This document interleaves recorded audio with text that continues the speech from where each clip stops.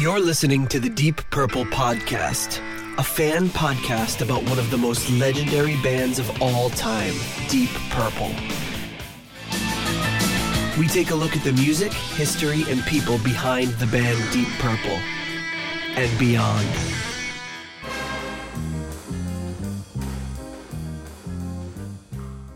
Welcome to the Deep Purple Podcast, the first and only podcast devoted to one of the greatest bands in rock history, Deep Purple. Today's episode is episode number 156, Deep Purple on the Wings of a Russian Foxbat. And coming to you from the early morning suburbs of Chicago, I'm your host, Nathan Beaudry. And coming to you from the suburbs of Providence, I'm your co-host, John Dead Arm Matola. Oh no, we're not watching that show. Why is your arm dead? I just fell asleep on my arm again. Okay, good.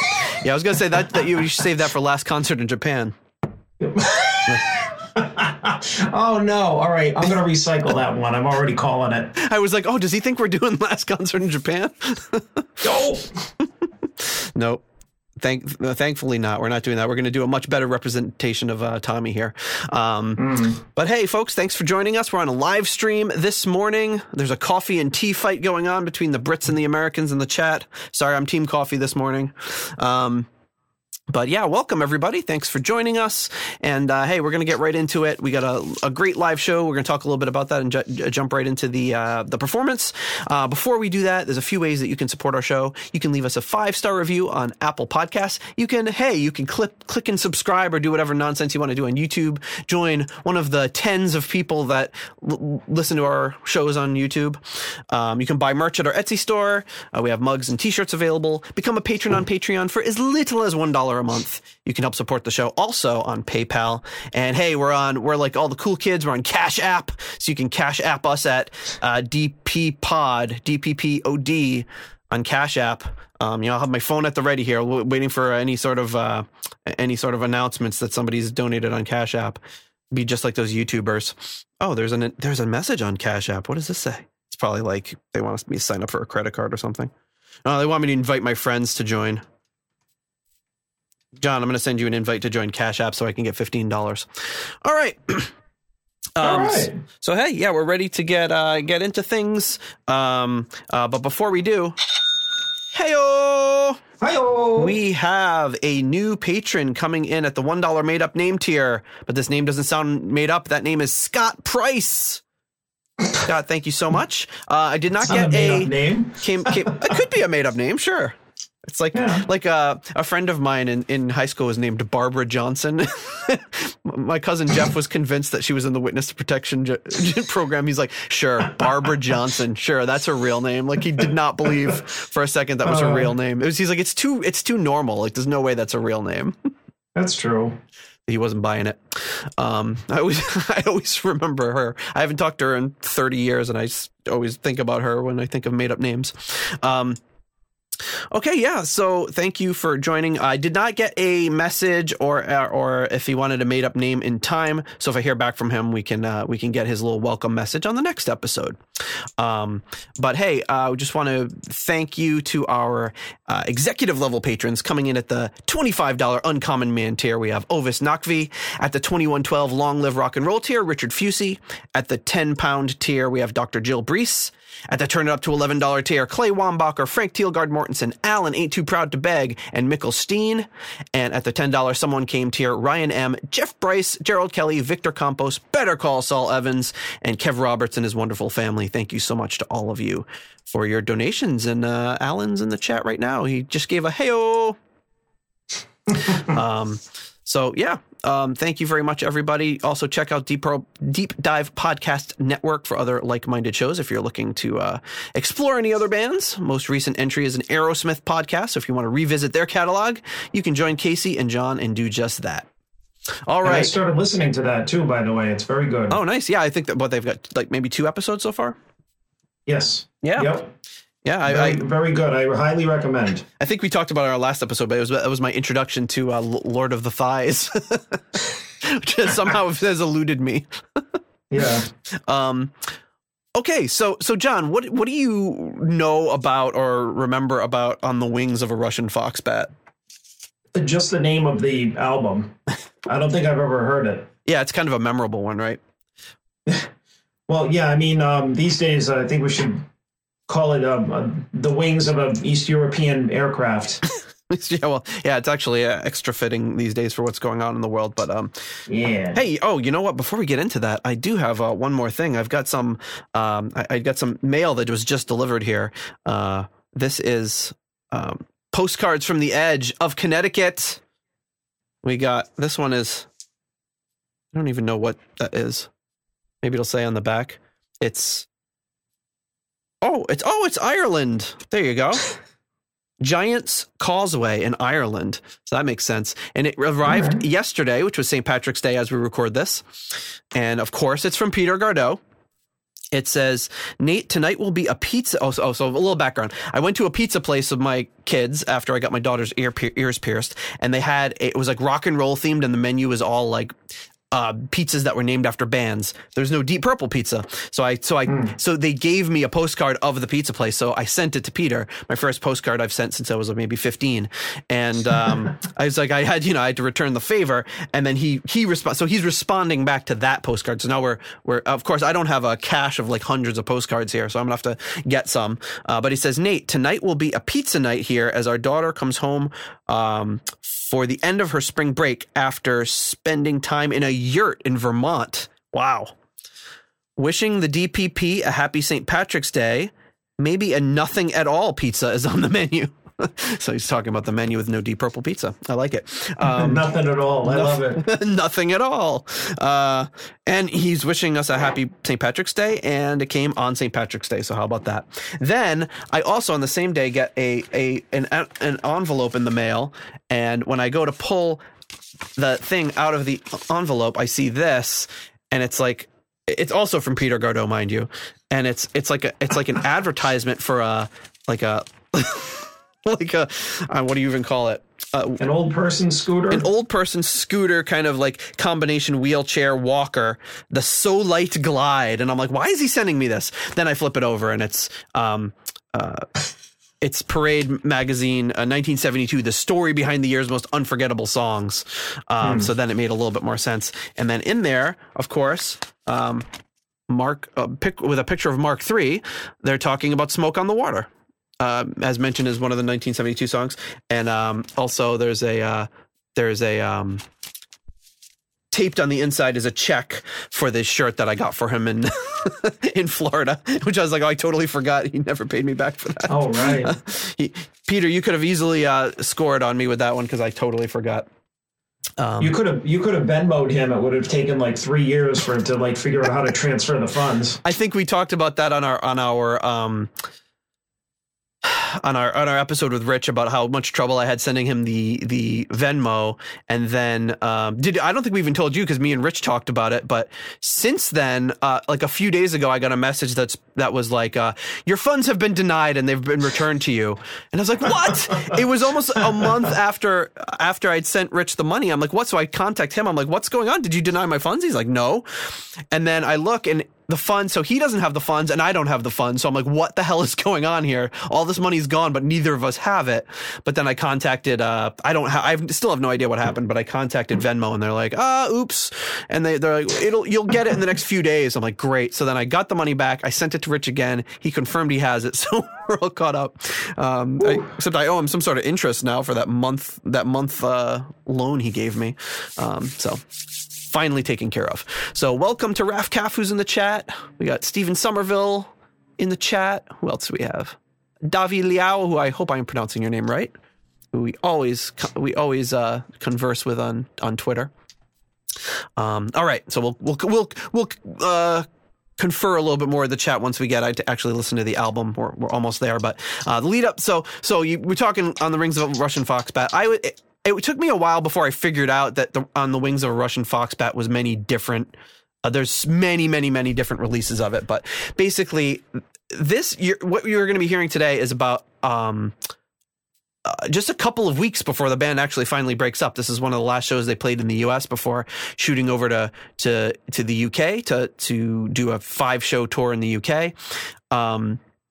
There's a lot of releases about this. Some of them where they talk about the lead up to this, where Coverdale was really like adamant that they should change the name of the band because he didn't feel it should be called Deep Purple anymore. But management was like, nope, we got too much invested into Deep Purple. It's too much of a brand. You guys are going to be Deep Purple. How about Whitesnake? Well, his suggestions were Good Company, which is like a parody name, Purple, or The Deeps. Yeah, he hadn't. I guess he was holding Whitesnake in his pocket, as it were. Until it sounds like he was keeping his best ideas to himself at that. Yeah, exactly. He's like, when I go solo, that's going to be my. He probably was holding on to that since he was like 12. So the show you're about to hear was originally broadcast on the King Biscuit Flower Hour, which was an American radio show where they played live concerts. And it was a weekly show, and everybody was on the show, like Black Sabbath, Genesis, John Lennon, go down the list, everybody that was anybody. Fans of the show called it The Biscuit. I like that. The runners of the show did things a little differently, and I think you're going to really hear that when we get into the recording. A lot of other shows just took, like, if they were going to broadcast something live, they just broadcasted it directly from the soundboard, but they multi-tracked everything and then would give the recordings to the artists and say, you can do with this whatever you want. So they got a really good recording, and this wasn't released until 1995 officially, but it was immediately released in 1977 as a bootleg, and it became a very popular bootleg. And the name of the bootleg was On the Wings of a Russian Foxbat. So the bootleg packaging is just as confusing, which I'm going to get up on the screen right here. So,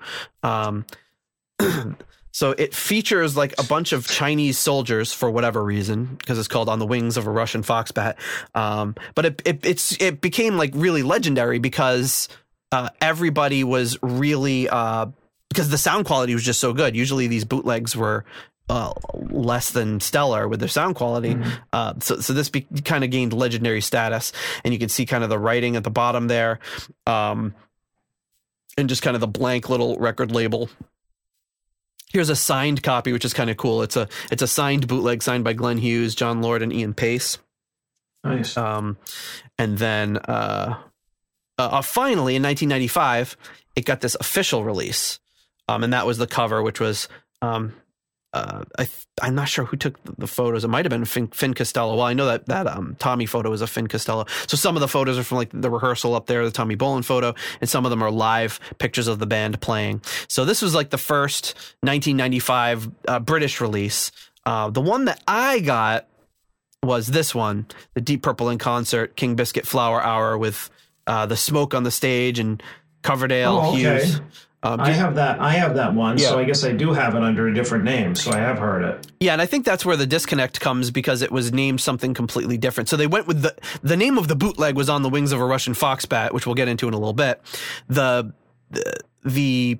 U.S. version was King Biscuit Flower Hour, Deep Purple, and then there was a second version of this, which is similar photo, King Biscuit Flower Hour. So in my opinion, this is just my speculation,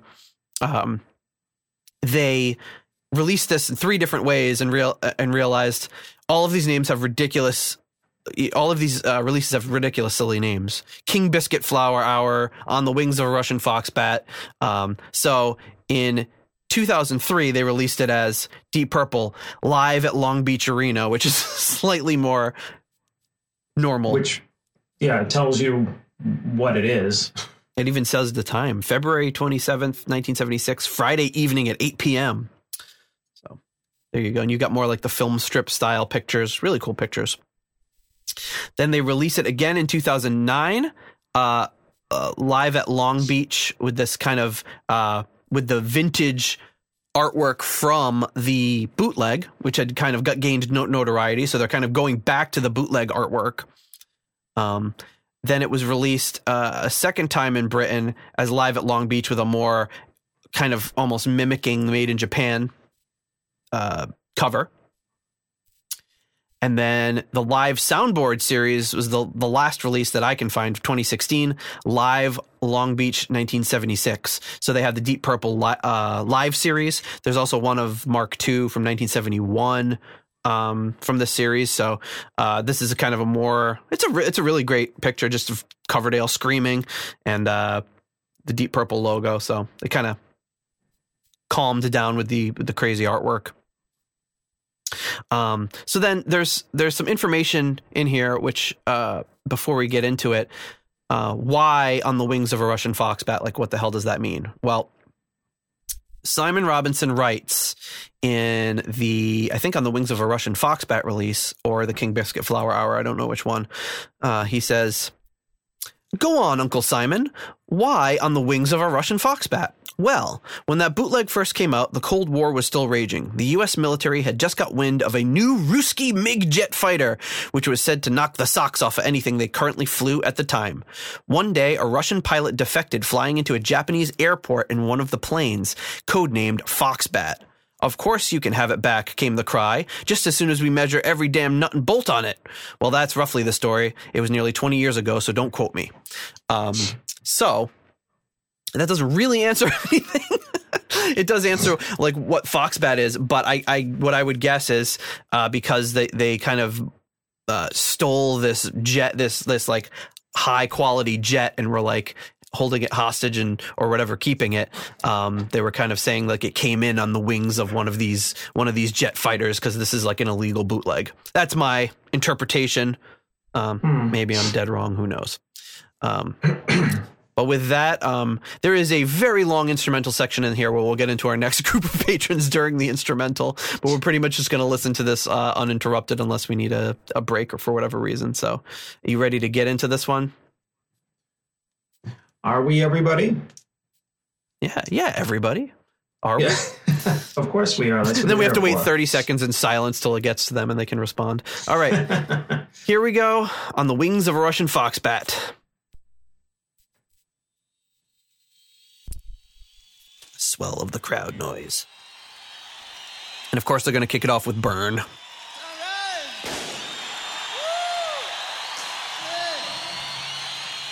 Right. Hopefully everyone's hearing that. Jonathan Headland's in the chat. Welcome. Johnny Headline, as they call him. Rock and roll. Rock and roll. This is probably the best quality Mark IV recording live, in my opinion. Sounds pretty great so far. The fidelity on the crowd noise is chef's kiss. Here we go.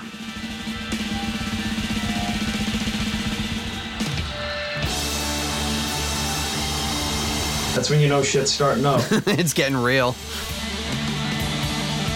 Riffs are on inbound. Alan Begg's already whooping in the chat.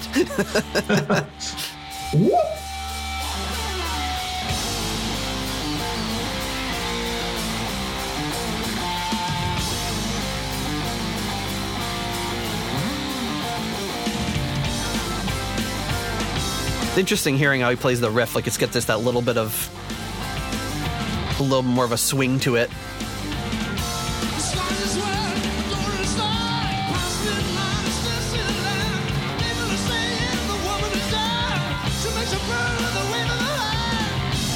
Michael Catan asking if there's a DVD of this. Sadly, no. That would be incredible. Mm-hmm.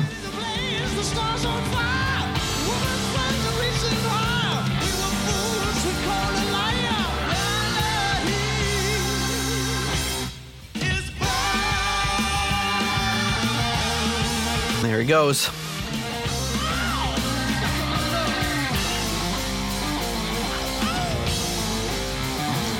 Ow, ow!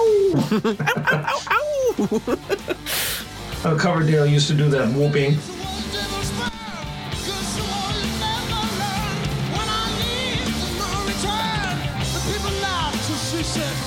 I feel like he enunciates more clearly in this one.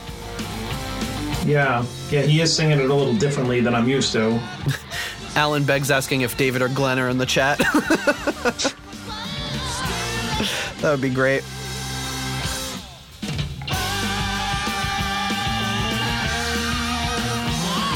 Oh, and Rich said earlier that he used to listen to King Biscuit. The Biscuit! I wonder if the Gardot listened to the biscuit. It's a fresh biscuit. Yeah. Rich gets the stale biscuit. No, wait, I got the stale biscuit. Oh, that was Rich you. That's right. The fresh one. Yeah, we'll get you a fresh biscuit.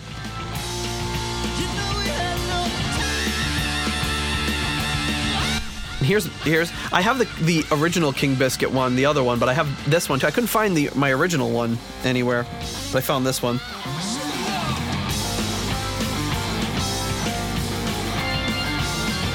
The classic double disc here, and there's the nice. biscuit.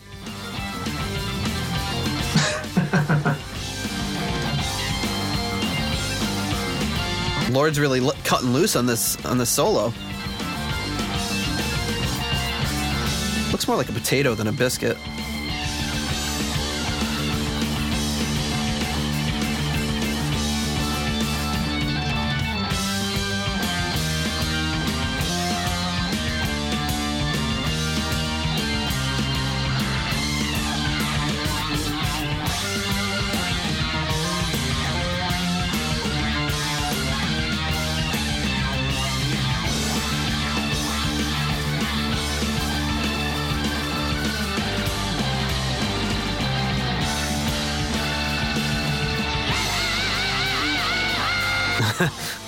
I love that. I wonder if does he like actually just kick the amp, or maybe it's like the Echoplex that does that. I don't know, but it just sounds like the tube rattling.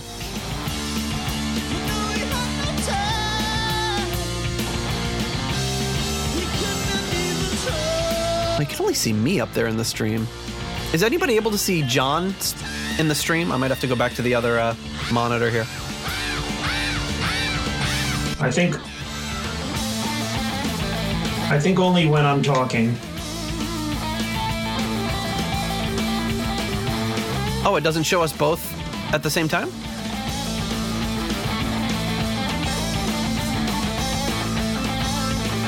No. That's weird.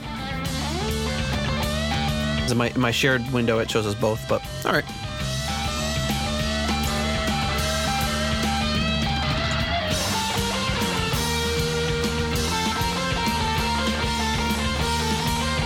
I really like how the spin he puts on the solo.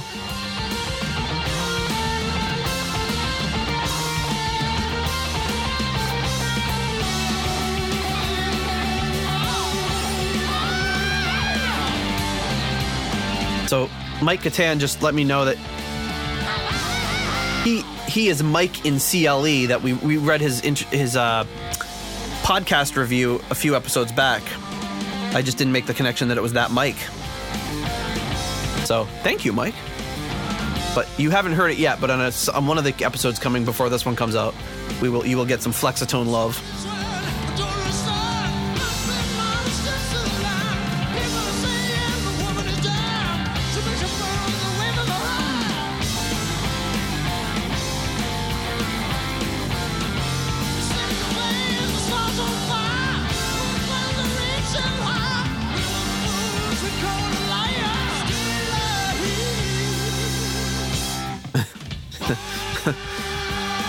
Davey in the chat says that Coverdale's still recovering from St. Patrick's Day. I don't know if you saw his St. Patrick's Day video he sent out. Did you? I didn't see it. It's a lot like his same energy as his Christmas one. Ladies and gentlemen, boys and girls. He was all dressed in green. Of course. I just happened to pick out a green shirt yesterday when I went to work, and I'm like, well, this is very fortuitous. I finished my 20-year streak of always forgetting. Even though I worked late yesterday, my kids were wearing green when they left, and I just got to work and everyone was wearing green. I was like, oh yeah, forgot. Oh well. Thank you.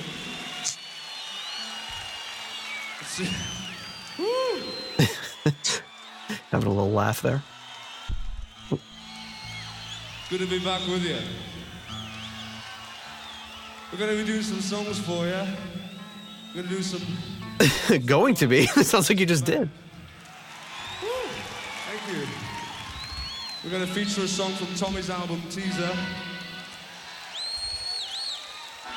I'm going to give you some songs from Burn, Stormbringer, Made in Japan, Machine Head. Wow. It's like at a meeting when they show you the agenda beforehand. Here's what we're going to talk about today. I'm going to do a song for you off the new album. A song about a lady who sells herself for money. Like 90% of all rock songs from the 70s. Own up, gentlemen, we love them.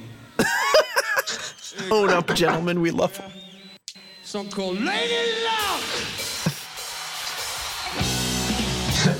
Own up, gentlemen, we love them. Oh, David, here's a song for ya.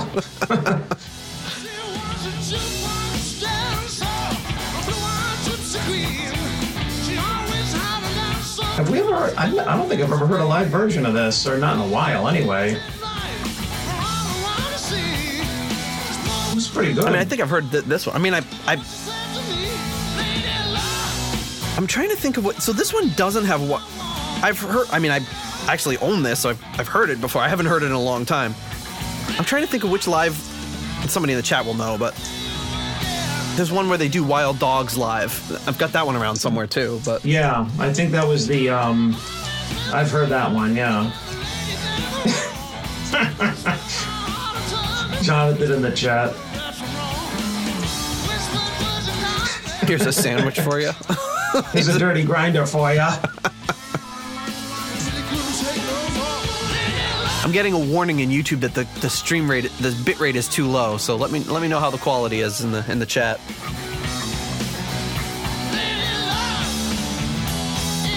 Yeah, and it's like Glenn's like matching him, and he's saying "Lady Luck." You can hear it a little more clearly than on the album.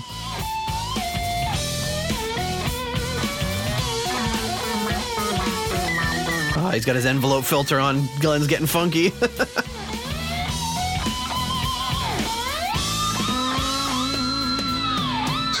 I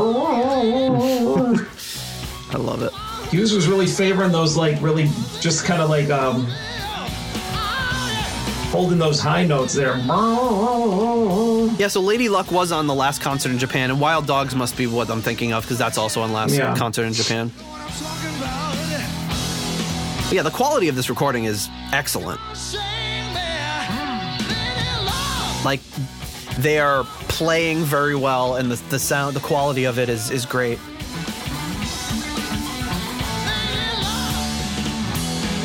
Yeah, there are little things here and there, like you can hear with like the vocals and stuff like that, but it's like, that's what I like as opposed to the official release live albums, is that it's kind of leaving in the rawness. Yeah, right.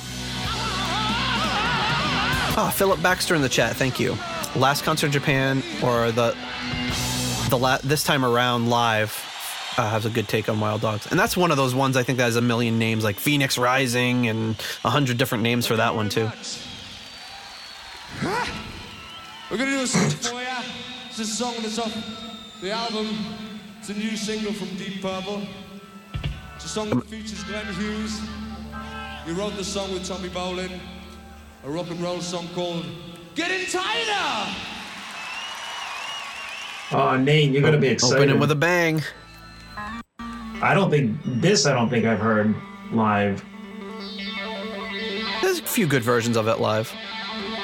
I'm interested to see how that breakdown sounds live. It's a 13-minute version of Getting Tighter, so you know it's going to be that breakdown is going to be a little lengthy. Oh boy.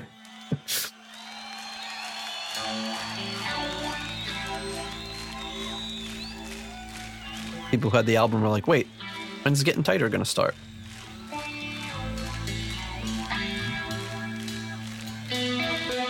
Charles Baker rather in the chat is saying the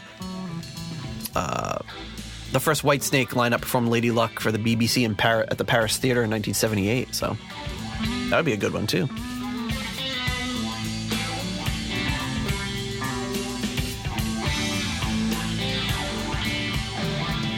Really getting themselves into a groove here. I like it. This would have been the show to be at, I think, for Mark IV. If anyone could think of a better Mark IV live performance, they got to let us know. And unfortunately, they released not last concert in Japan. Yeah, they released that one. Here we go.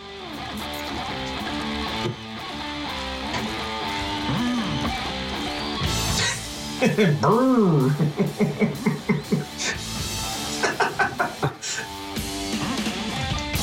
I think when Hughes does that, that's like the bass equivalent to him going, whoop! Davey said it's nice of DC to say it's by Deep Purple, the song.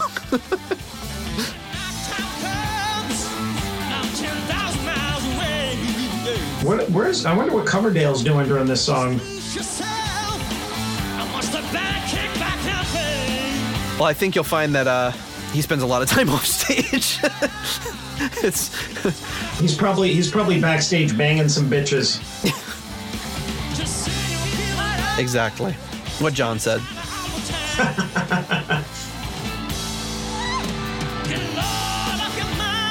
I mean, even for a 13-minute version of Getting Tighter, that'd be great if they just put in a Coverdale section in the middle.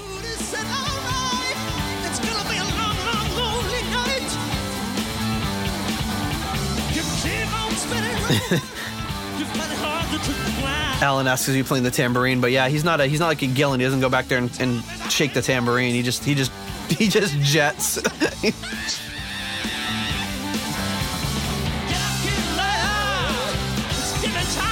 Oh, it looks like Coverdale was singing some backup there. Unless that was Tommy. That might be Tommy. Around. Yeah, that's Tommy.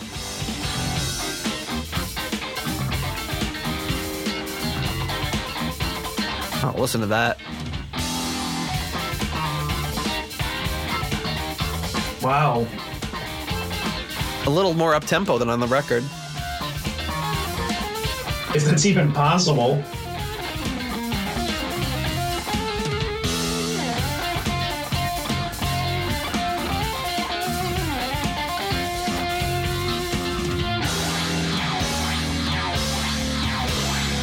Man, that was hot as shit. I don't mind saying it. Wow.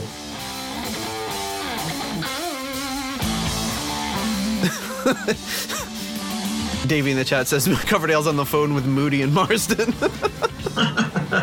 He's like, I only see myself having another couple of weeks with this band.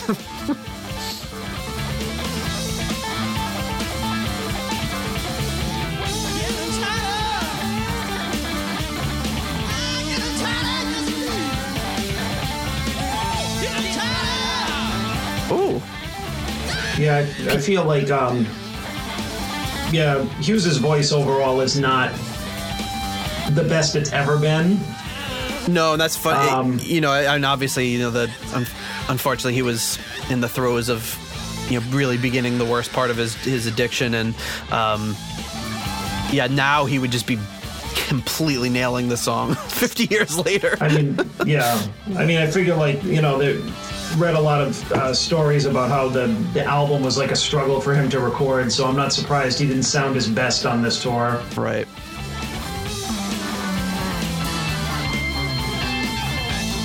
I think they just wheeled him out on a dolly and were like, just, here's your envelope. I mean, I'd be interested to know what gear he's using, but it sounds like an envelope filter. Maybe he's using a wah pedal, I don't know.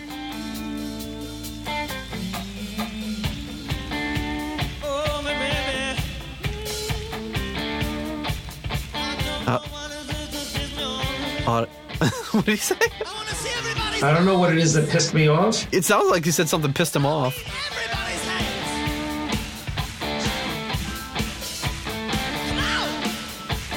Yeah, good point. He's saying it's not his live Sabbath vocals. Yeah, that was probably the low point, unfortunately, for him.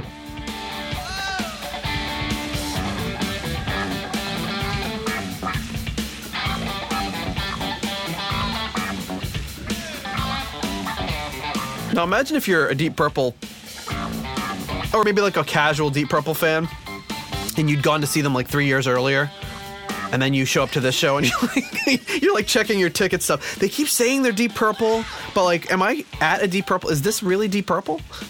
Is this one of the openers? When is Deep Purple coming on? When do they come? He keeps really plugging this guy on stage keeps really talking Deep Purple up. That's cool. Girl. Oh, the last time that I saw him was 1967. This doesn't sound like them at all. Yeah. 67. We got in early on that one. Yeah, but this is, you're not wrong. This is some hot shit. Oh, great. And this is the kind of stuff you want to see live. Nice little jam. But like some of the albums, talking Mark IV. Like this is what we signed up for. Oh, he's got like an octaver now. He's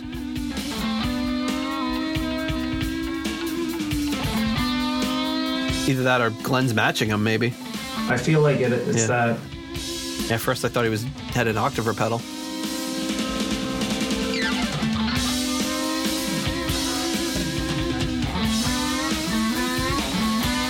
You gotta check social. Yep. Wow. They're, dare I say, getting tighter with this matching.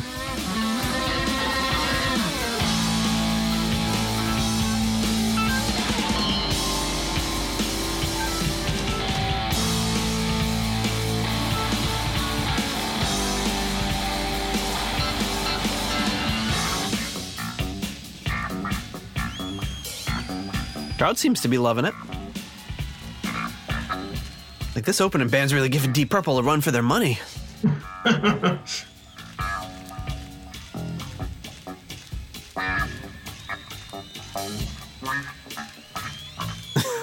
Davey says, this is a funk fusion band. Where's the Jesus dude?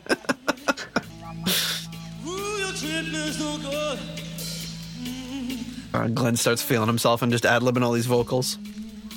Oh boy. Oh, I'm feeling so good.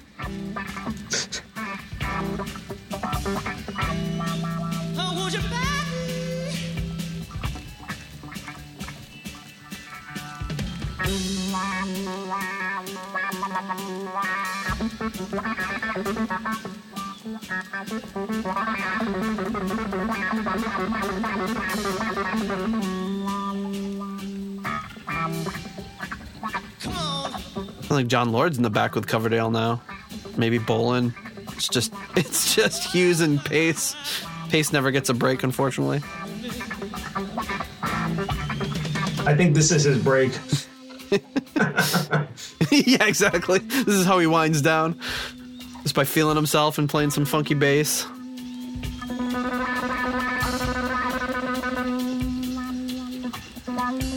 There's one of these liner notes in here where Lord was really talking up Glenn as a bass player.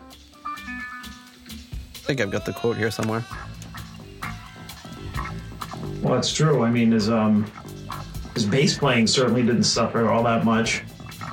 Yeah, Lord says, what you had here was an astonishingly good bass player, even stoned, one of the world's greatest rock drummers, and a Hammond next to the name of Mr. Hammond. I don't know what he meant by that. I knew what I was doing. I was feeling very strong with my abilities at that time.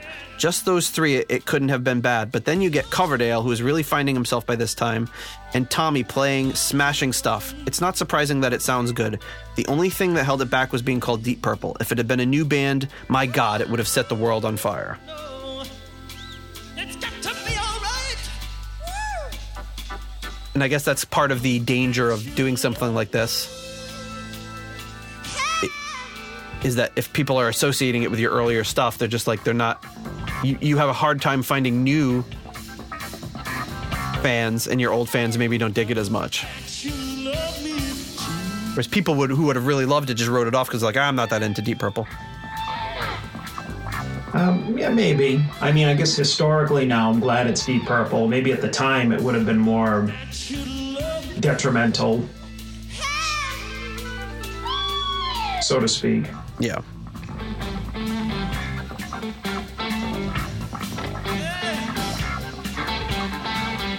But I still argue that if you love Deep Purple and all of the versatility that they brought, that why wouldn't you love this as much as you would love any other version of Deep Purple? I think there's a core amount of fans, a solid amount, that just like, you know, in Rock to Machine Head basically, and Made in Japan. That's like the sum total of what they know about Deep Purple, what they like about it, and they really, really liked that, but don't dig a lot of the other stuff. And for 50 years I've been waiting for them to do a Machine Head again, and they're just not going to do it.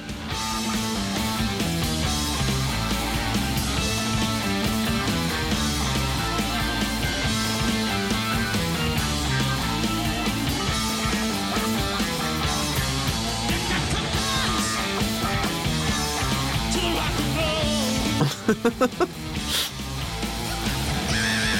it's kind of cool. I mean, if you've ever been in a band and done like a lengthy jam session like that, this is kind of how it devolves into. It just,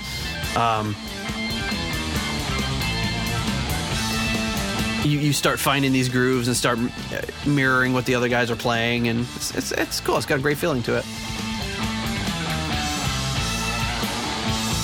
Yeah, Rich said, drum stop and bad things happen.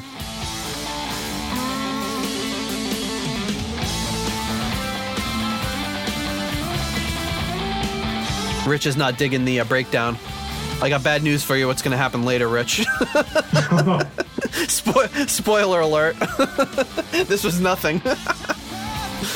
That's why we're going to thank the patrons later. That only takes about a minute.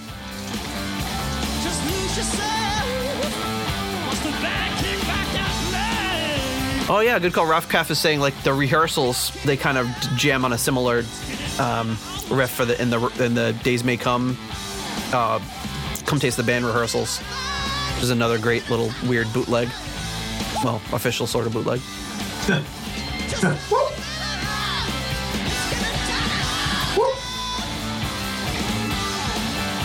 Ooh.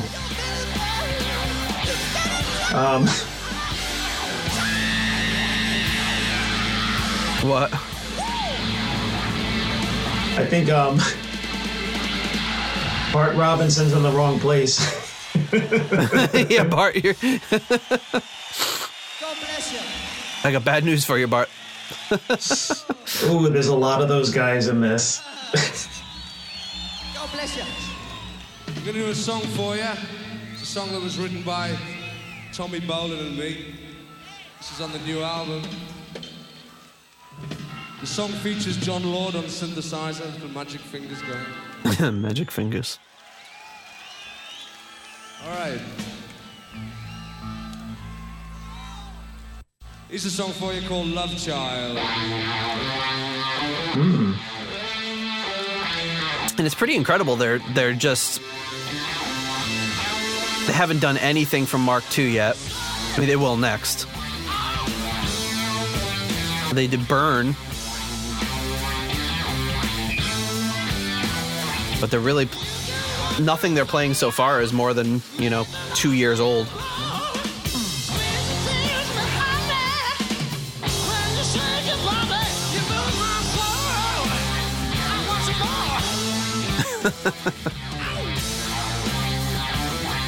Axe Fiend says, every time Glenn goes woo, take a drink. Oh, all right. Well, I just have water here, but I'll do that. I'm looking for like Hughes going whoop and Coverdale going ow.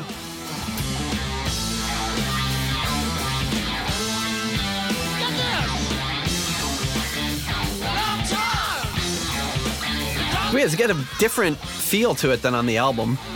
I mean, this section anyway.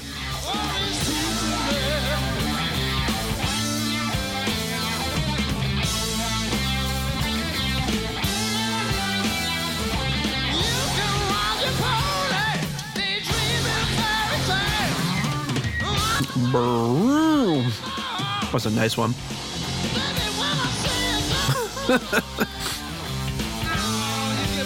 Yep. The chat is getting ridiculous. The chat's off the rails. I love it. Oh, here we go. This is too good.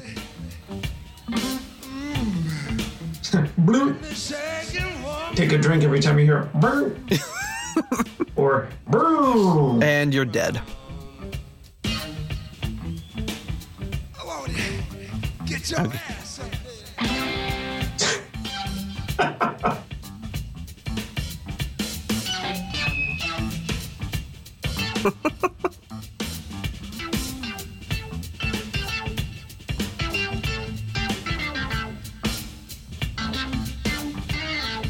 Switching it up a little bit on the synth solo.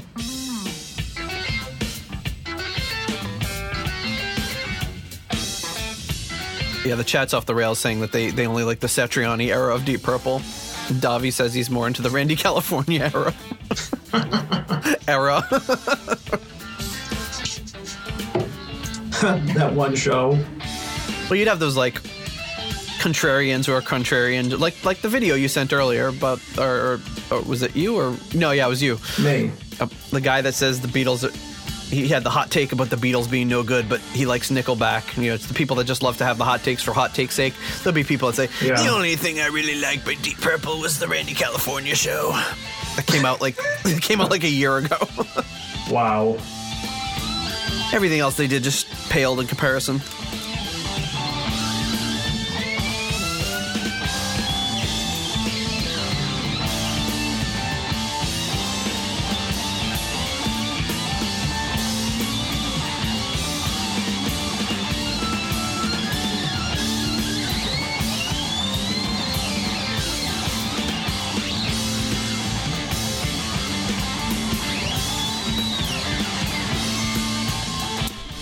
John Lord's going off the deep end. I love it. This is some good shit. So last time we did a live stream, it was immediately banned by YouTube. So I don't know if this one will be banned, like, if you'll be able to watch it after. If not, this will be episode 156, whenever the heck that comes out. But guys, it's a bootleg. Come on. How would be violating any terms with an illegally recorded show from 45 years ago? It's April 11th it'll come out, so there you go.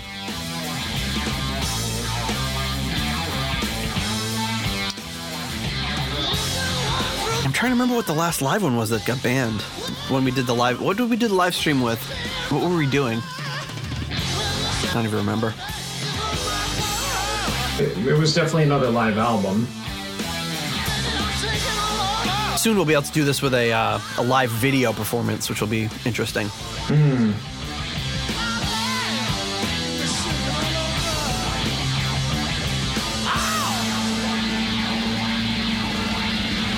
Yeah, great. This is very Bolin influenced. They're tight. They're sounding tight. Oh. He went, ow! I took a drink. Yeah, Davey has a good point here. Well, let's hear what Coverdale has to say first. We're going to do a song for you off an album that was made in Switzerland. The song tells the story. Cheers. The song tells the story about what happened while the album was being made. And Smoke on the Water. Yeah, and for 50 years, people will continually ask, what's the story about that song being made? It also concerns Frank Zappa and the Mothers.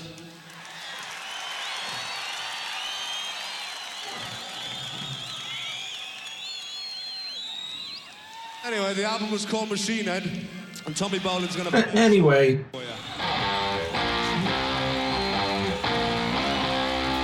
He's giving that Tommy Bolin swing to it. Did he say, did you shiver?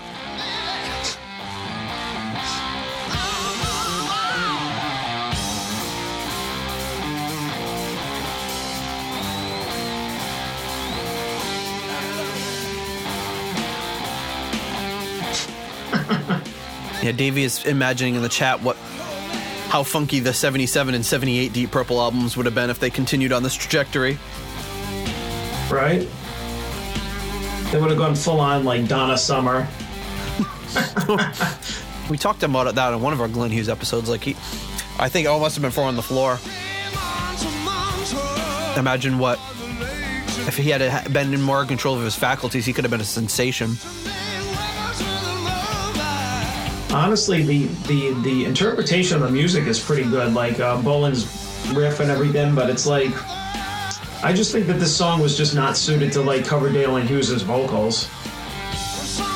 Because you remember when we heard the live Gillan version that he did in the late 70s, and like the Gillan band version, it was like awesome, and it was totally different take. Yeah, and they did they changed up the instrumentation much more than Deep Purple's doing here. Yeah.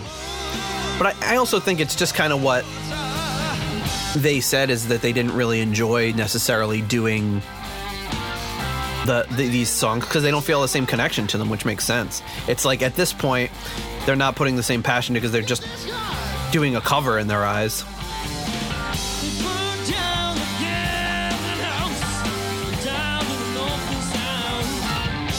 Or I think it actually suits Hughes' vocals a little bit better. Yeah, I agree. I never really liked during this time how like Coverdale was like introducing the older songs, like this was about a song written in Switzerland.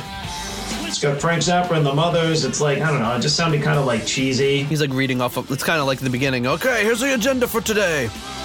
Yeah. We're gonna do Burn, then we're gonna do a song, 2 songs from the new album. Then we're gonna have a 15-minute break. We're gonna break for like lunch at 12 o'clock. Then we're gonna come back. We're gonna get into some breakout groups.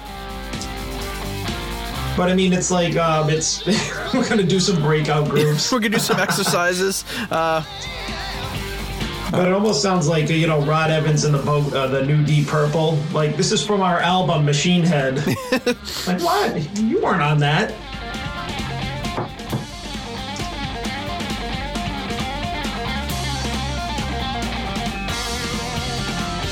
I love how he keeps those little repeating riffs going to the point where it's like, is he going to mess it up? You start getting in your own head if you play something that fast repeatedly,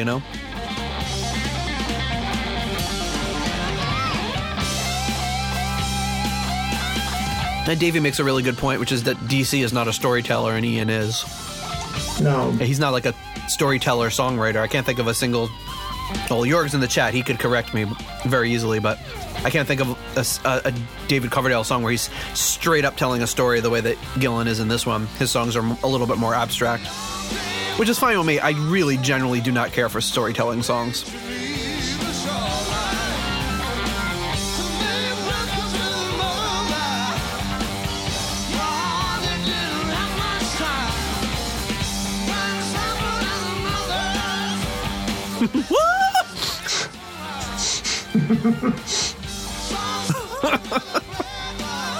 Davey's on fire in the chat. He said Rod Evans needs to come back and do some whoosh tracks.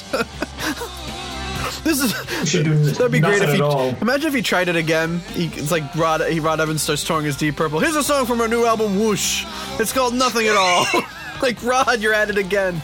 He's like, yeah.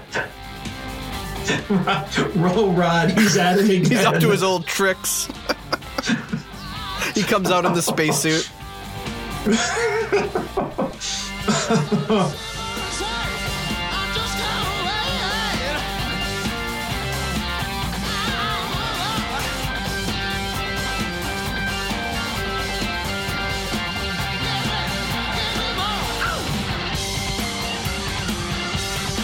Rich's favorite part of the song will be coming up soon.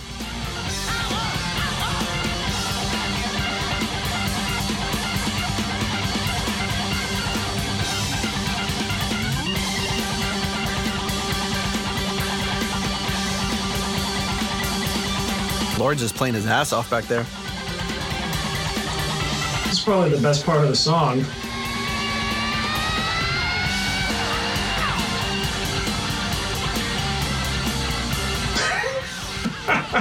Look at the chat. Rod Evans' new band, Peep Durple.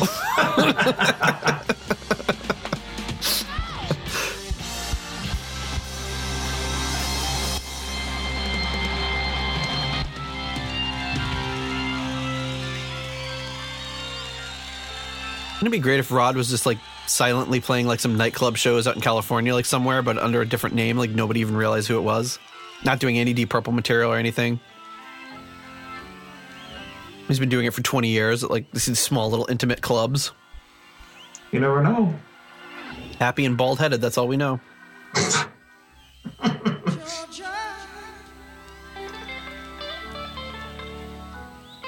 Georgia. Here you go, Rich. This is for you. Just smile. He is my friend.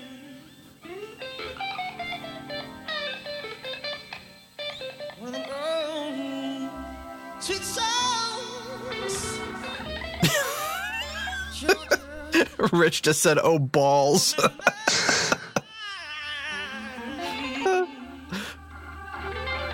Bathroom break. Yeah, only got about 2 minutes left. But it's gonna be 2 minutes of that, Rich.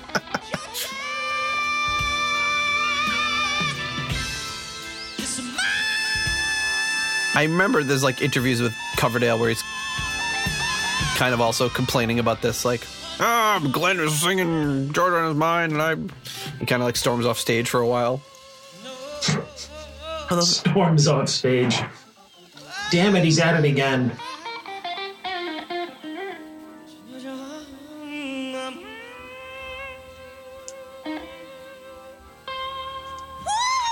When I saw him on the Deep Purple Classics tour a few years ago, like the version that he did of this that night, though, was pretty flawless. Oh, yeah. It's funny, he's sounding pretty good right now. He sounded rough at the beginning of the show, but it's like he kind of like needed a few songs to warm up. Which I don't know if Glenn is the kind of guy that's doing like vocal exercises or whatever, or but he came out sounding strong when we saw him.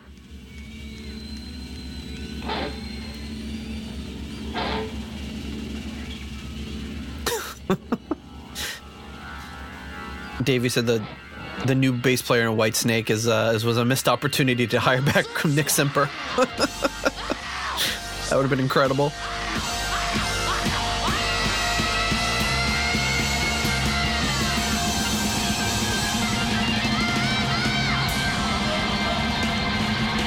It's a pretty brief version of Georgia on My Mind.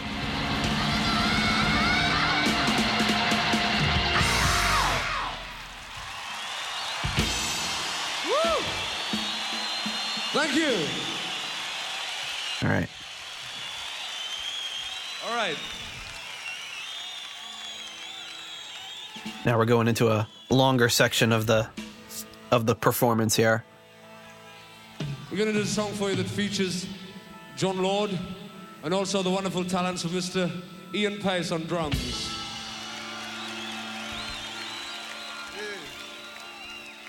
Here's a song for you called Lazy. It'd be cool if they don't have to introduce every song, you know, like you let the crowd figure it out. But yeah, Mark IV doing Lazy is interesting. Yeah, have I ever heard Mark IV do Lazy? I don't think so. You have if you've heard this. But then I haven't heard it, or at least not for a very long time. Really interesting set list. It is a really cool set list.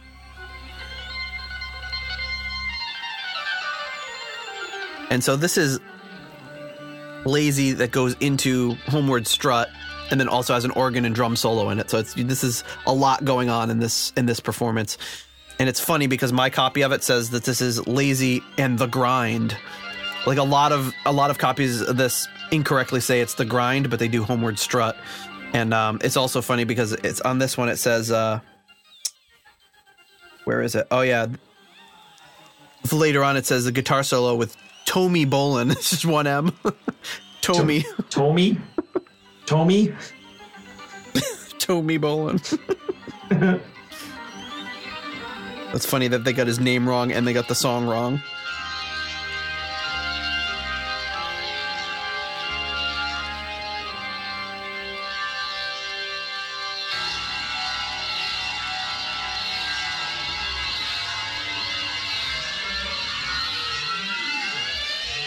But it'd be incredible if you had this kind of level of quality of more concerts out there. And that's kind of cool about this era is there's all these like hidden gems that you can find that are actually listenable. There's so many that are you can barely make out what's going on. Yeah. Now I've got like a little recorder that's this big I can bring to a show and just plop on the ground and get a 10 times better recording than whatever tape decks they were bringing or reel-to-reels they were bringing to shows back then. It's true. The shows that you recorded are pretty good quality.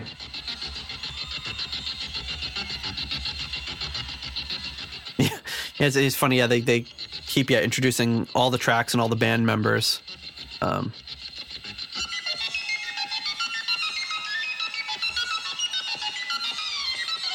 It is also featuring R2-D2. Yeah. Here's some R2-D2 for you. Here's some droids for you. These are the droids you're looking for. Let's go. Jorg says introducing songs is some of the only things that David Coverdale can do in these shows. Maybe he's feeling like he's missing the limelight, so he gives these big long introductions. Mm.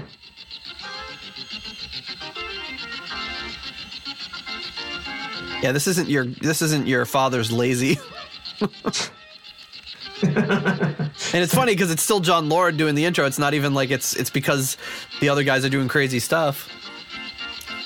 Yeah, and a great point that I think we've made before and that needs to continually be made is like, it's interesting that they never... Ooh, listen to that. It sounds like Billy Preston. That was great. But it's weird that they never attempted like Childhood Time with Glenn Hughes. Like, he could have easily done it. Yeah, that's actually a good point. Have we ever talked about that? I think we've talked about it on past, like probably a long time ago, but I mean, it's because he would have been able to do it then and now. Oh yeah. I'm surprised he didn't do that and then like funkify it up, Sweet charm and time, Hey, you! I'm saying you! That'd be great. I love it. He's got the Moog watching overtime. There you go.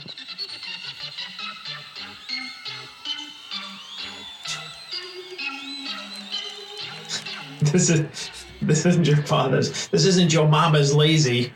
This isn't your papa's lazy. Maybe he's gonna warm. It's like lazy, like he's warming up. 2000. Warming up the organ now, I think, to kick into it. You're like Space Odyssey 2001 lazy.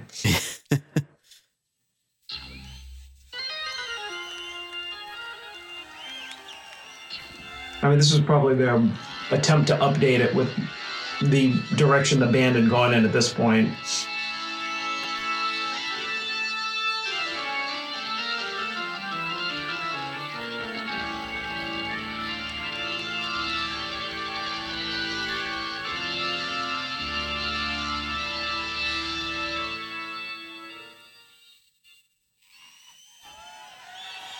Crowd's going wild. 2001, A Lazy Odyssey. They're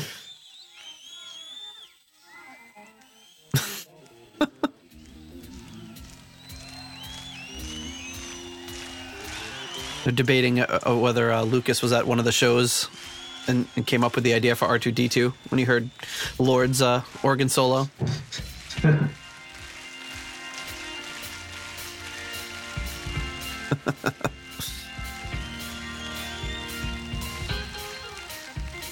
The audience is maybe starting to get wise to what's coming here and clapping.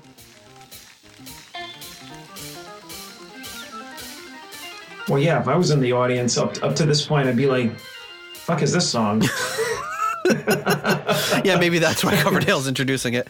He's like, these guys are going off the rails on this tour so far. I better introduce every song so you know what to expect. People don't just walk out because they think this is going to be like this for another hour.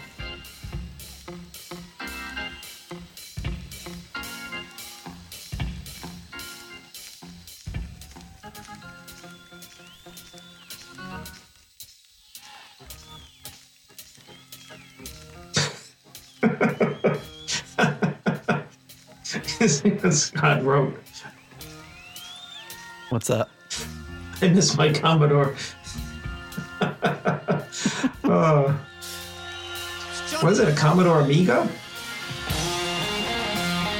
Did Commodore make the Amiga?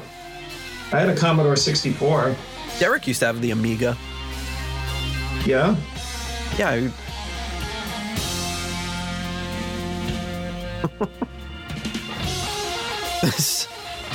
Star Wars was going to be called Space Truckin'. Have the chat on every show. They're giving us great material here.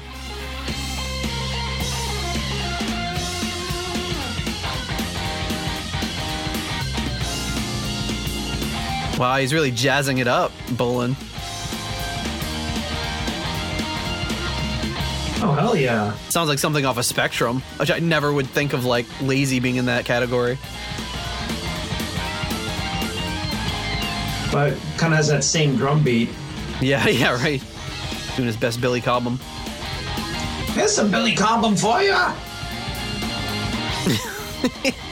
Yeah, Davey says Coverdale sang the names of the tracks to help the bootleggers. Are you guys writing this down? It's going to be really helpful when you're converting this.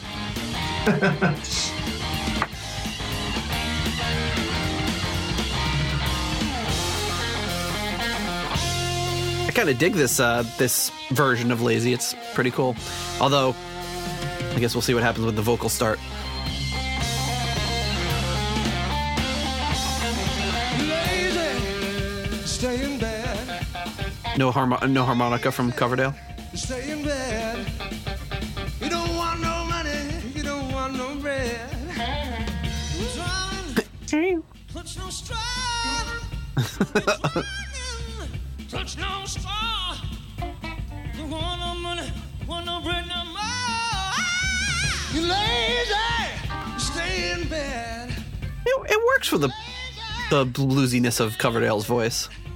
You don't want no money, baby. I feel like Coverdale could have gone a little bluesier on it.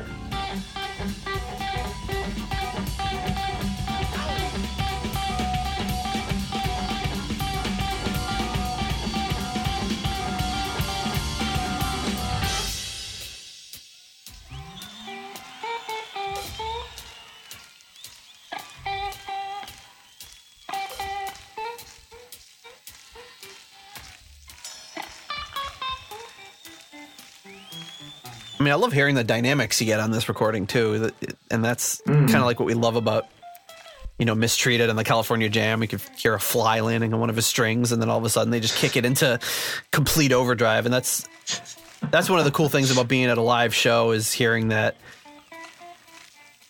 when they bring it down like that. And even when we went to go see them these last 2 times, you didn't really hear much of that. It was mostly just loud and at the same volume, even live. Mm-hmm.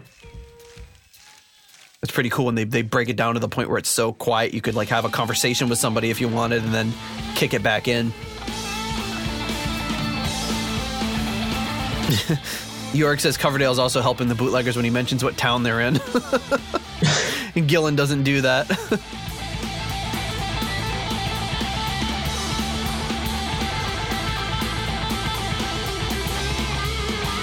Yeah, I mean, it's hard to top the Gillan version of Lazy, but makes you wonder. But this is good because it's different. I mean, after years of hearing Lazy the way that we know it. Rich just fell asleep. He said he fell asleep and asked if he missed Georgia on my mind. You're lucky, Rich. You lucked out. You did.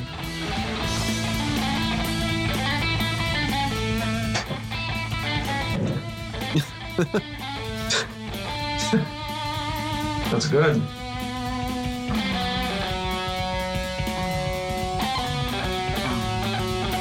It's just so cool because you can imagine what Blackmore would be playing over this, and it would not be anything like this. It's cool. I love hearing the different styles.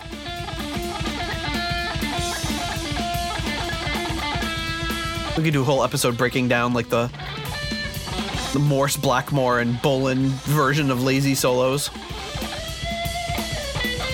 Maybe even a 2-parter.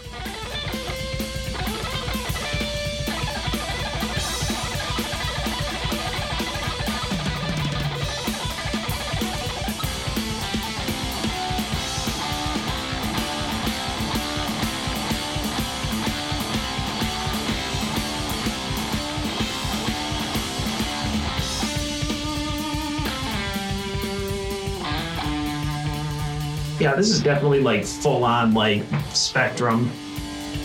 That sounds like, yeah. But it's good to hear like This must Tommy Bolin kind of getting his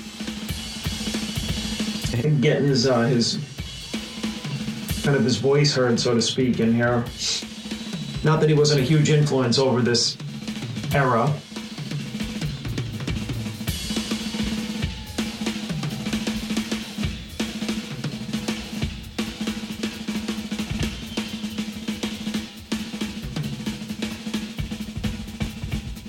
This is Pace at perhaps the peak of his powers.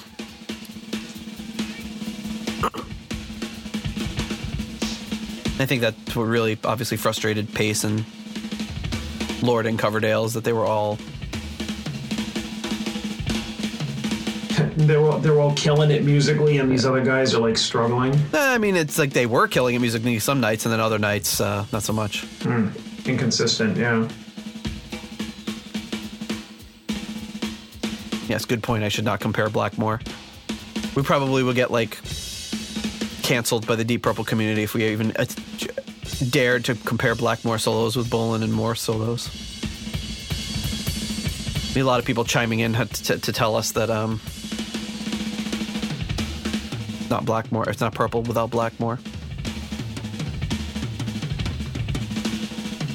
Getting a really nice stereo mix on those drums too. It sounds really good. Mm-hmm. Oh, sounds like he's having more toms than normal. That was a lot of toms. I was thinking that. I never hear him go.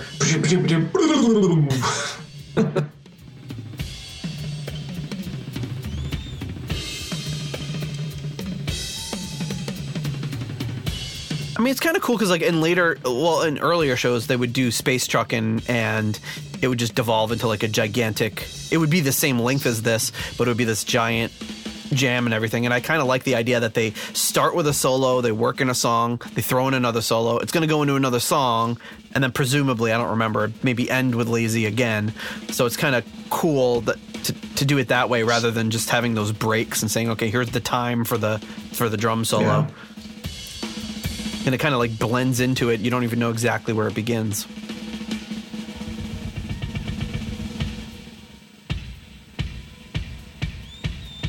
The classic. Speed up that kick drum.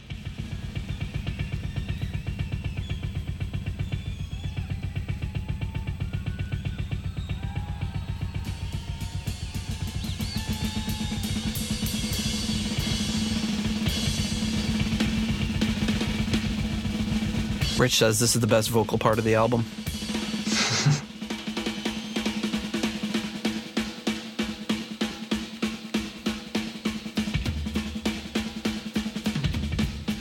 Yeah, Andrew's saying that Hughes doing Child in Time would be not a good thing.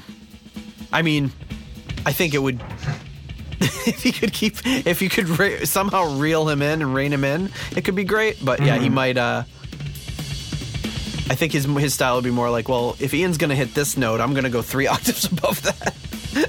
And Ian's going high enough as it is.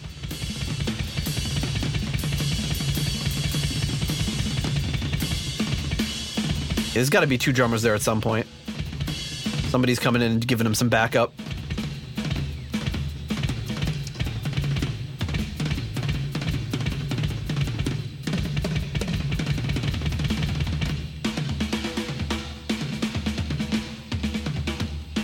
That's a good point there. Just coming off of what they just went through, like, a month earlier in Indonesia with everything that happened. I mean, they started this tour in November.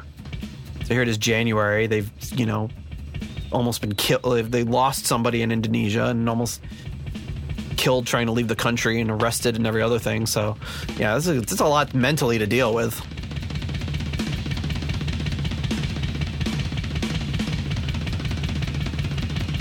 Yeah, it's a good point. The Pace and Bonham could make a single bass drum sound like a double. Yeah, getting that sign up. My buddy Scott can play that like that on the kick drum, and just watching his foot is like incredible. You get that like little spring to it. It's incredible how you can get a double bass sound out of it.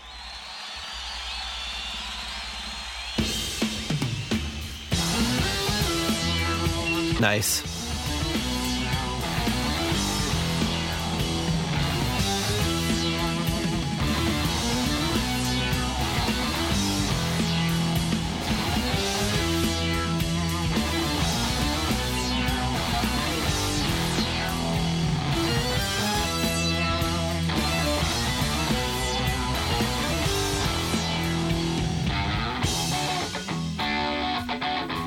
Here we go.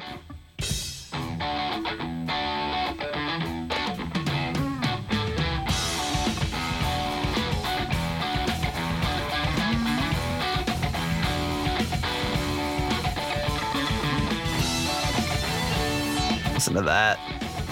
Yeah, like how would anybody even really identify this as being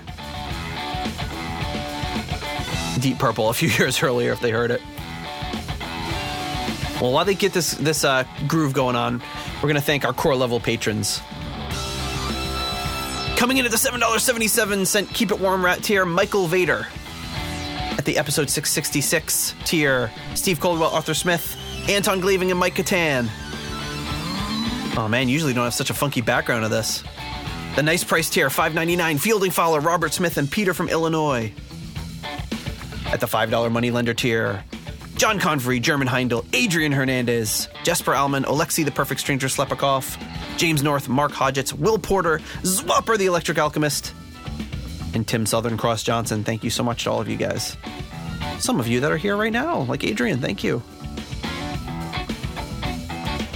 Nick Catan, thank you. Maybe some of you all with assumed names, who knows? If there are any patrons in the chat right now that are using like screen names or alternate names, you'll have to let us know. Unless you want to remain anonymous, that's fine. They're really feeling themselves with this funk jam.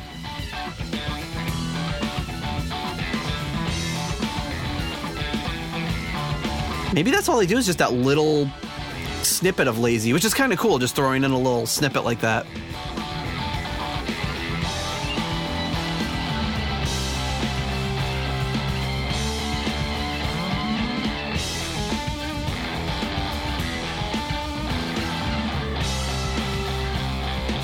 Ooh, Scott learned how to play fireball with one foot. Foot must be sore still.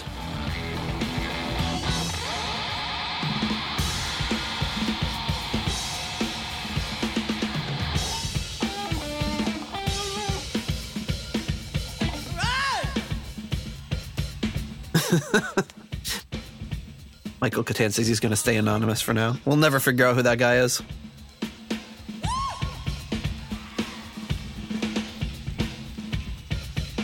Yeah, Coverdale may have been off stage for 10 minutes or so at this point.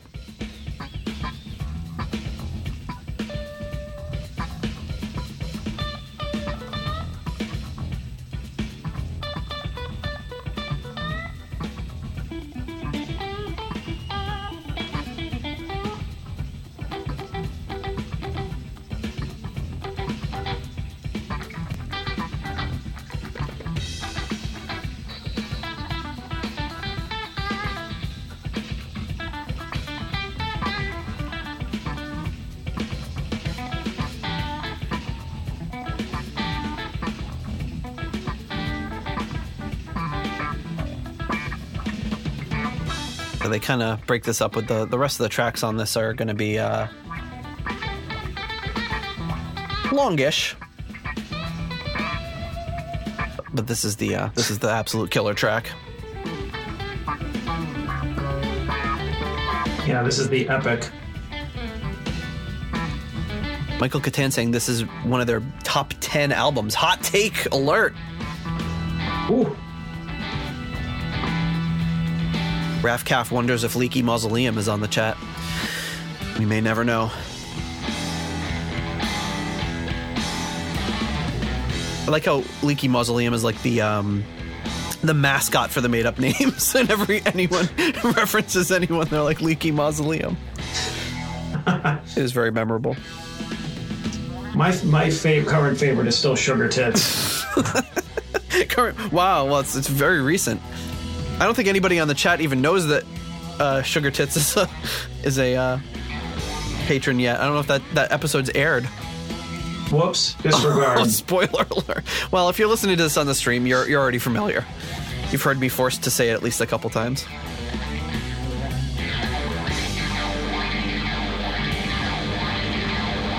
Yeah, that little homeward strut thing is really nice.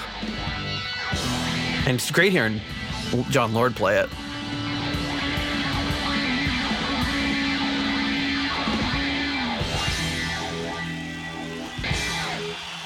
Damn, their money's worth on that performance.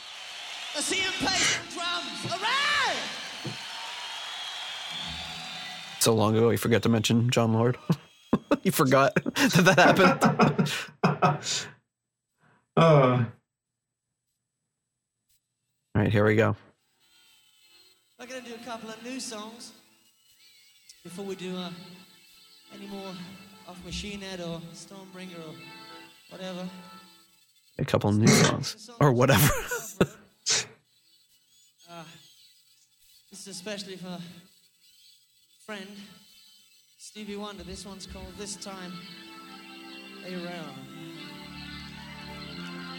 I'm around. 7 minutes.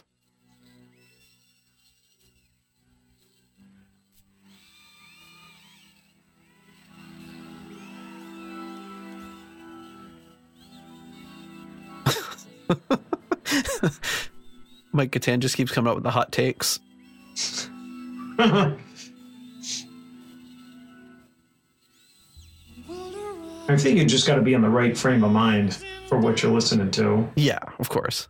You face a crime you'll hear about. To pay the cost would never be the same. Always really interesting hearing John Lord playing on the organ rather than the piano. Eternal lovers were not to blame. I think we should do a welfare check on Rich, make sure he's awake. And on Coverdale. We've heard from Rich more recently than Coverdale. Oh, there he is. Rich, not Coverdale. As I look around, you can't be found. To lose you, I would rather see the endless time of space go passing by. This time around. This time around. Mike, ugh, this part blows. he's really trying to he's trying to get me with the hot takes. Don't shoot the messenger, but this is better than any album since Perfect Strangers.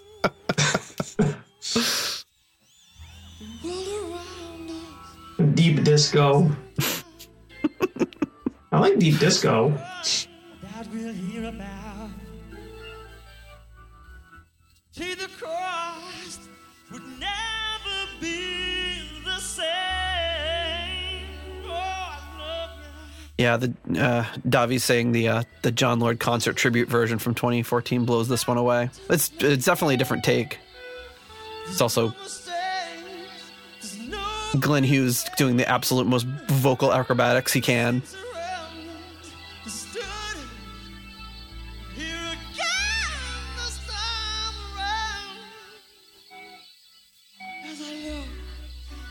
That was very sultry. As I look. Sultry Hughes.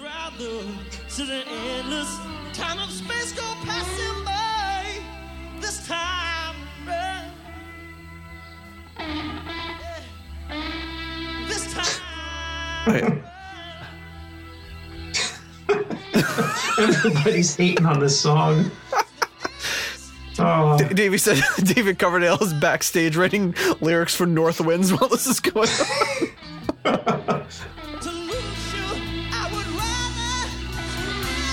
Yeah. The Gardot is multitasking. Yeah, some people are joining us on an important work call.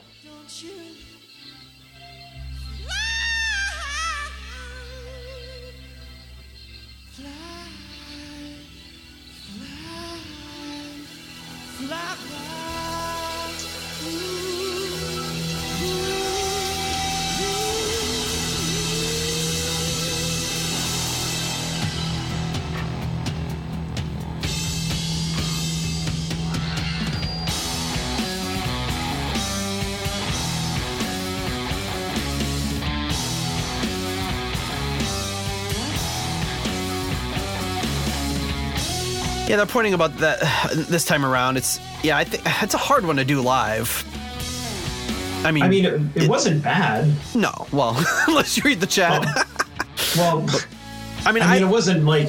You and I like the song anyway. Yeah. So I don't say this version was like intolerable. It was like it's hard to create the kind of the magic from the from the album because you're not even doing the instrumentation correctly. But it's interesting, but then Ode to G comes in and it's great.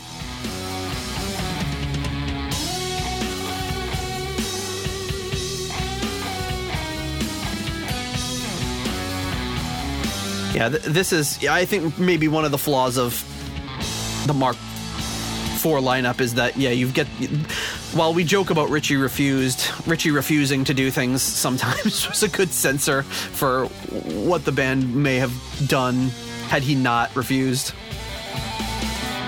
Like, they would have just gone on in the middle of the day at the California Jam. We wouldn't have that great dark sunset feeling to it.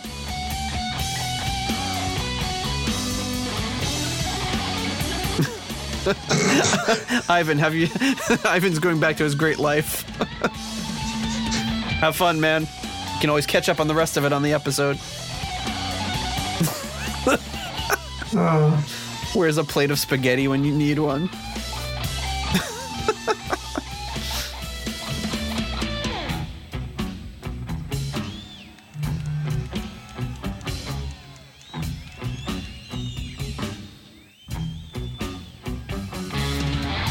I like how they really bring that down.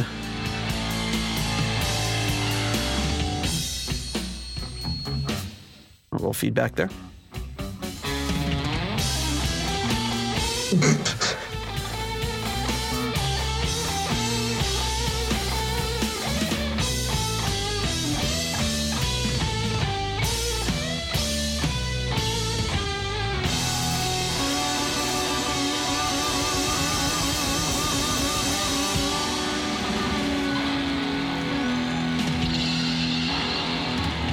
Wow. Glenn really did some noodling on that one. I leave you in the capable hands of Mr. Tommy Bolin. Mr. Tommy Bolin, everybody.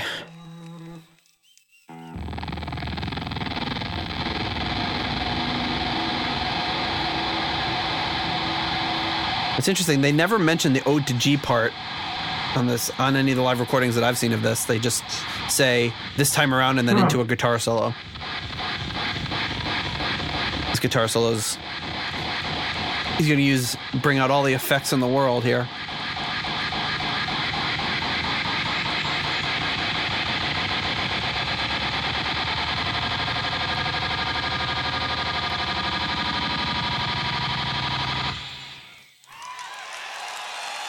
They're like, yay! Was that a guitar?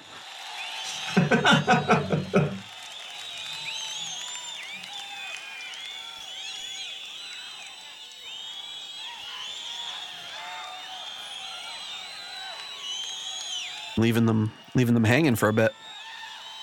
Just plugging in new equipment.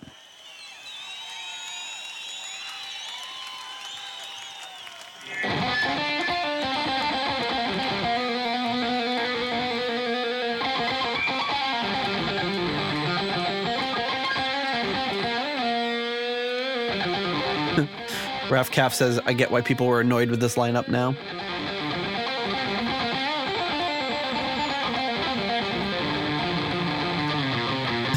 Fireworks shooting out of Tommy's guitar.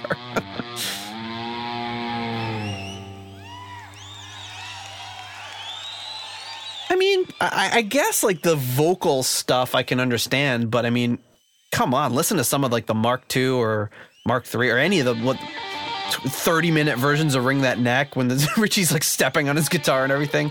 I don't know. I don't think this is wildly different from that from a musical standpoint with these super, super lengthy stories. I get the maybe lyrically you don't enjoy as much what they're doing, but it's not like they were new to the self-indulgent, lengthy instrumental portions. Yeah. I think that what Richie was doing back then was probably more, I don't know, groundbreaking. I mean, I get what you're saying, like from a musical standpoint, probably no different than this, but probably more exciting at the time. Right. Although this is not bad either. Like, you just got to be in the mood for this. Yeah, and what else were what were their contemporaries doing at the same time? When you factor in, like, what was your average 70s rock band, your average 70s drug-addled rock band doing live at this point? Probably a lot of the same stuff. And it's kind of like when you see them now, like, you don't see the drum solo, you see like the little organ solo, but they've pared it back a lot, and that's kind of more common. You don't see a lot of that as much these days. It's not like the standard boilerplate 70s concert format.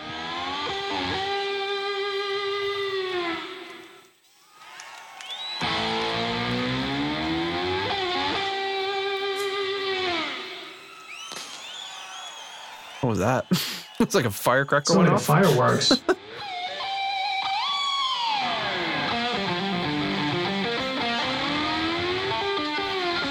Yeah, so we need like a milk carton with David Coverdale's face on it. Where, have you seen this man? Last seen during the first verse of Lazy. Coverdale's gonna come out. He's gonna be wearing like a nightcap, like holding a candle, dripping wax down. Here's a nap time for you.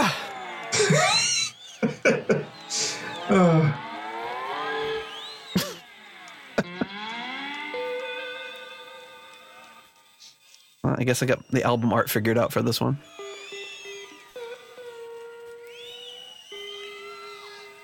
Oof. Axe Fiend says Mountain was the bass player from Mountain was doing a 20-minute bass solo. So yeah, it was not completely. Yeah, good point. Yeah, I think Led Zeppelin was way more indulgent, self-indulgent than this. I remember, like, you know, our buddy Scott and my cousin Jeff would always be watching, like, The Song Remains the Same, and I almost feel like they should call it The Song Never Ends. Very much the same kind of, you know, whatever you want to do, which is whatever. It's Coverdale auditioning band members in the back. I like this whole story. Like this whole thread of this whole story, like I was just to be like, you probably ran across the street for a sandwich, and people like, no, he's like in the back, like creating white steak right now. Yeah, the old narrative is like he leaves the stage because he's like, oh my god, they're just going off on the band. But in reality, he's like sending like one of the roadies like, hey, tell him I need 10 more minutes because I'm still auditioning people. And then like the roadie runs out, hey guys, stretch it out. Like, could you do like a really, really long version of this time around? And oh yeah, sure. Tommy, keep that guitar solo going.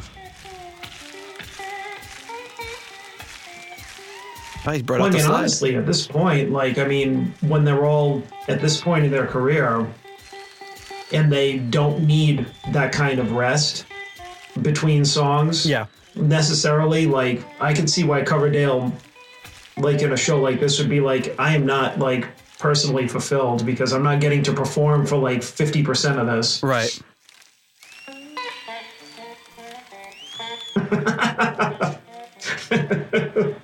The next comment. Oh, it's so good. Which one? He took a shower, had lunch, and wrote the lyrics to Blind Men. He had already auditioned John Sykes by this point. He was planning out his next 20 years of attack.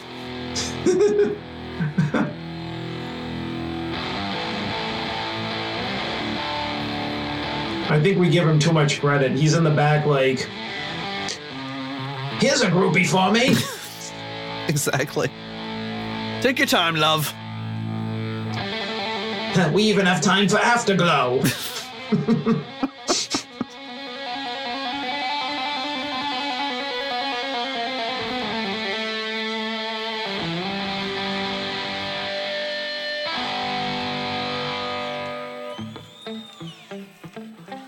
Oh. Threw in a little love child there for a second.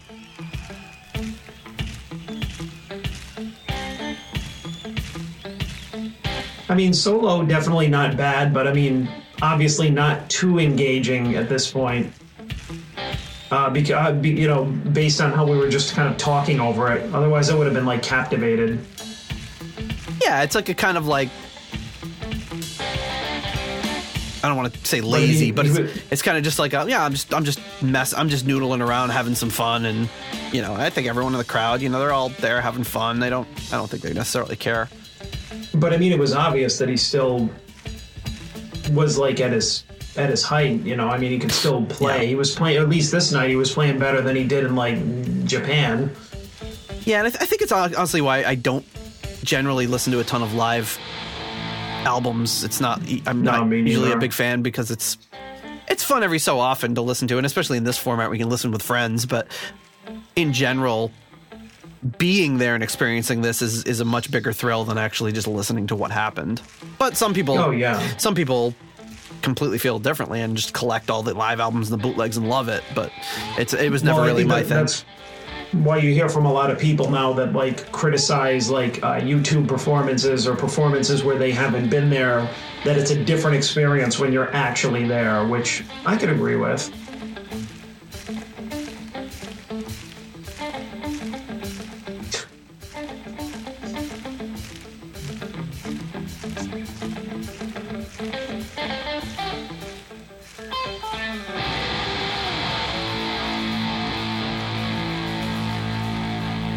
Jörg's pointing out that Coverdale's girlfriend would have been backstage, so probably no groupies, but maybe his girlfriend. Who knows? He'd have to be very sneaky. So no wife at this point? Was he divorced from his first wife at this point, Jörg, or is he...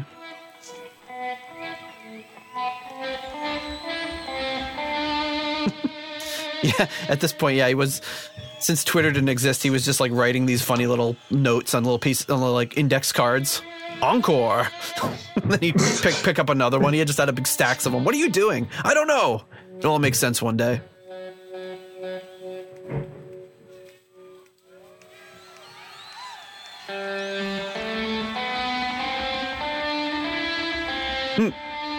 Oops, in italics.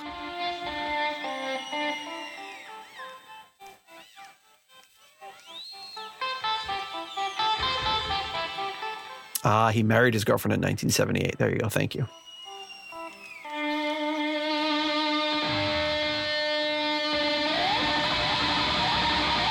Here we go. Now we're kind of in the home stretch here with the last 2 tracks. 2 tracks, but sort of 3 songs.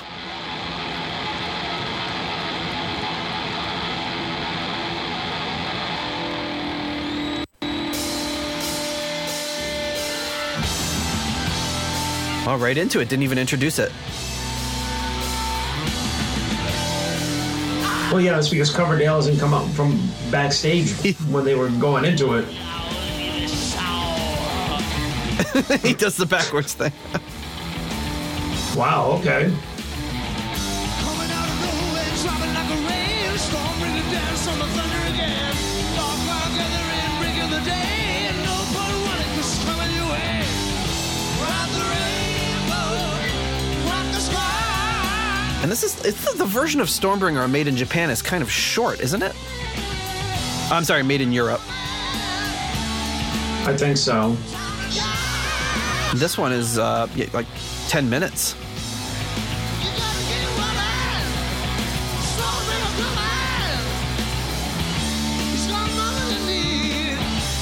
And this is why I've said on the show many times, like I really enjoy if I'm doing live music, I enjoy seeing it. I enjoy like visuals.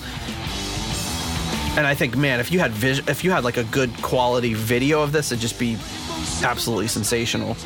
But sadly, that was expensive back in those days. Yeah, the Stormbringer on Made in Europe is under 6 minutes, so.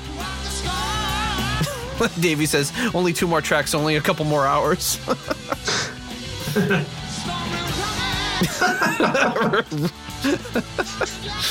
Rich said he had to go seal the driveway, asked if he missed anything.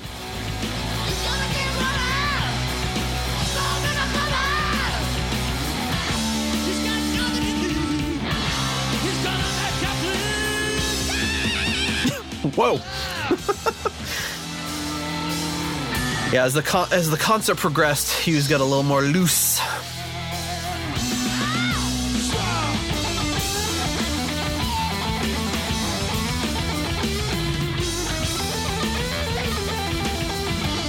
Oh, I just got an email that we're live on YouTube. Oh, awesome. Go check that out.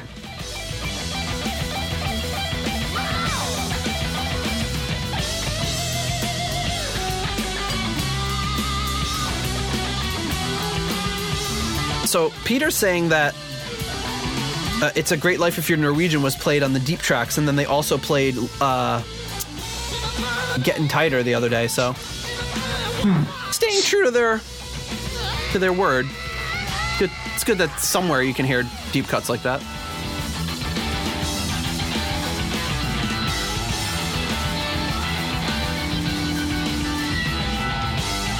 Ooh, Michael Catan's asking what the best DVD of Deep Purple is. That's a hard one. I still think the Denmark 72 is maybe one of that and California Jam are two of my favorites. Yeah, I mean, they're the most accessible ones, the most popular ones, but I mean, they are great performances. Yeah, maybe it's something I've never seen.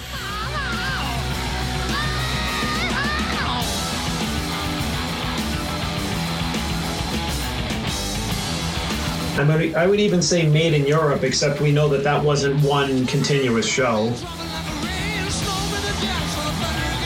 Which one? Made in Europe. Yeah, but it would have been if that were a continuous show. Yeah, but he's saying like a DVD, like a video. Yeah. Yeah, unfortunately, no video of that one, but. So since I can't change the rules, it's not that one. But if you change the rules, it might be that. I mean, my only concern with that is it's too short. Like they could, if that was a double album and they put like the full show, or created a full show for multiple shows, it would be a little bit better, in my opinion.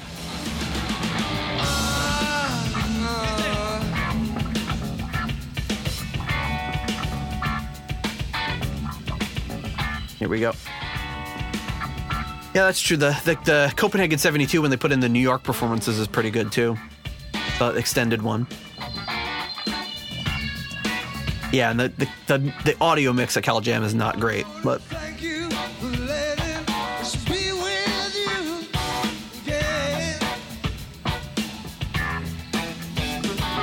I kind of like the. I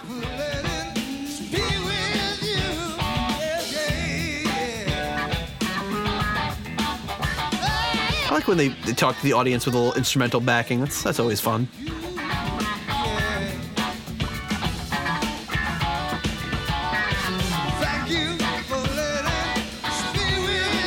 Yeah, good point. There's a million live videos of the show from like the 90s on, but I'm not as familiar with those. Come Hell or High Water is for entertainment value. Come Hell or High Water is very entertaining.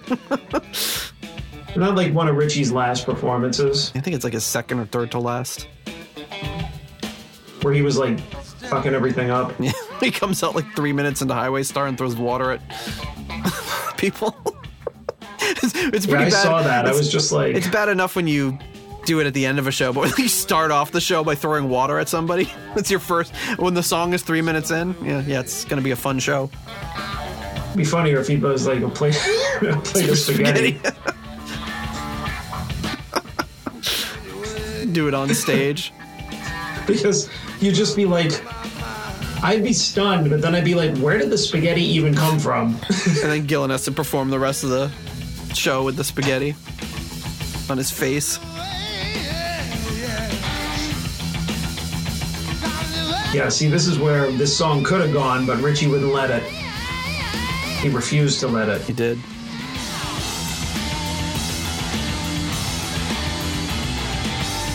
Yeah, I'm sure there's songs where they had ideas for which song did they want to be the extended jam on. Now, Made in Japan, they obviously Mistreated and You Fool No One were the ones where they went with that.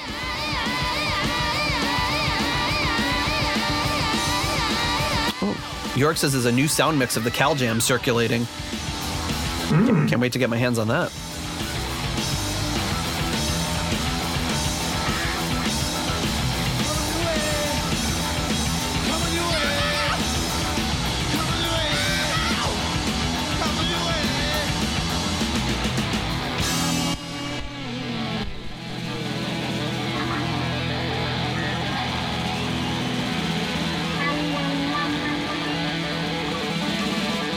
Bless you, Long Beach. Thank you. They're not letting it end here. We got 3 minutes left. What are they going to do? Or is this going to be one of those things where we hear the crowd for 3 minutes?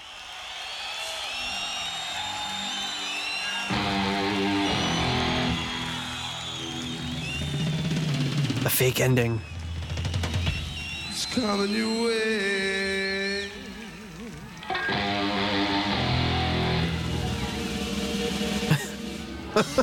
It's coming your way. Because of the way you get that white paper positioned in front of your microphone with the black thing, it looks like one of those black and white cookies. Like you have a big black and white cookie in front of your microphone.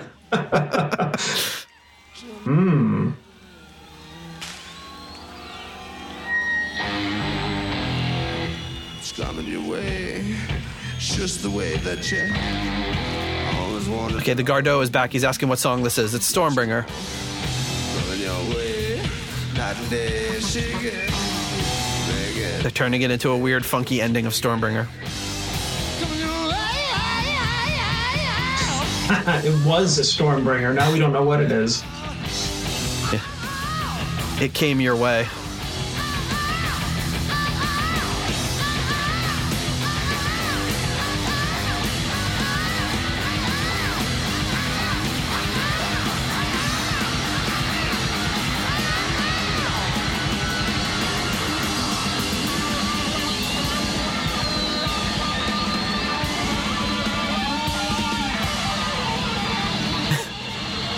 The Gardot is not multitasking anymore. He's fully finished. You're going to hear the stunning conclusion of On the Wings of a Russian Foxbat.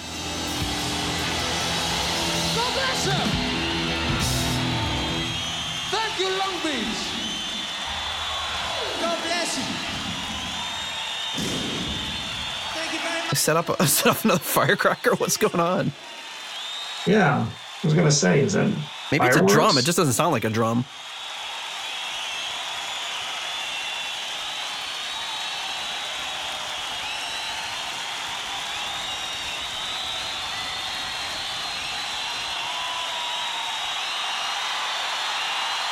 Thank you. Get the screaming crowd for another 30 seconds. We do the whole big song and dance where we pretend the show's over, but everyone knows it's not. Although with previous versions of Deep Purple, you never actually really knew. It's such a formality nowadays. I think it's kind of interesting.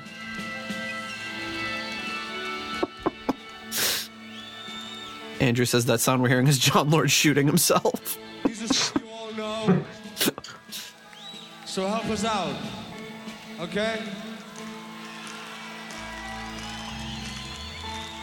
Yeah, I think Glenn's bass, like John Lord said, Glenn's bass playing, even when stoned, was just, he was on fire. He's getting funky on this one. I like it.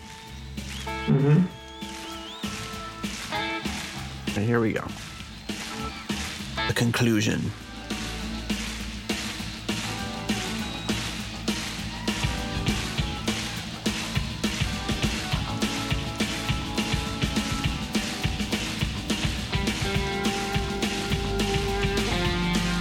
So they would only play 4 more U.S. shows on this tour. San Bernardino, Tempe, California, actually Arizona, but in the thing here they say California. Salt Lake City, and Denver. Then 5 shows in UK, and they were done.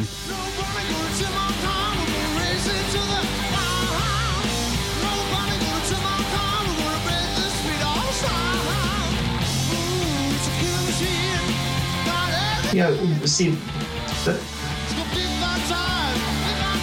that's why I never liked it, because like, oh my God, he's just kind of like slurred the words, it sounded like.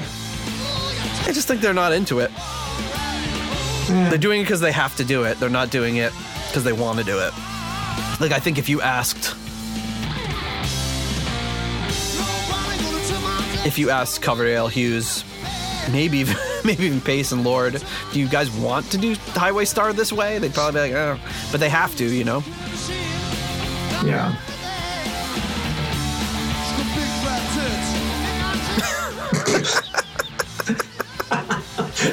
That line gets me every time.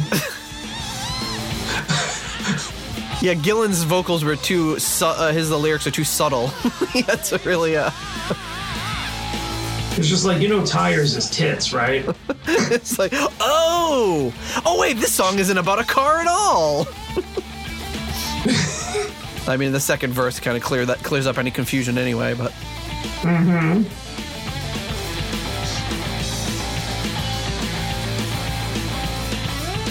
I wouldn't want to hear him doing Slaves and Masters. There's a fire in my crotch.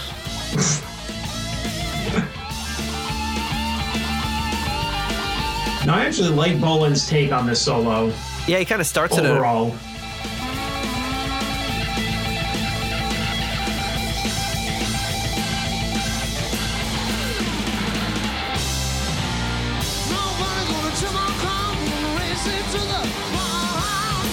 But it's just the song isn't written for David Coverdale's register. Like, it's like... True. Like, he's got that screaming voice, he's got that low voice, which he normally sings in. And this is... He's like, it's got big fat tires and everything. But it's kind of like, it's like in that middle zone where it's hard for him to really give it his all. Which makes sense. I mean, every singer has got a different... range. If they had written this music with Coverdale in the band, he would have written vocals that suited him better.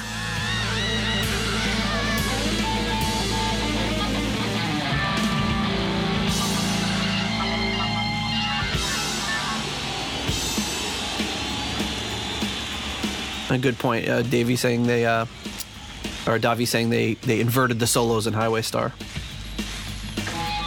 Legs over easy.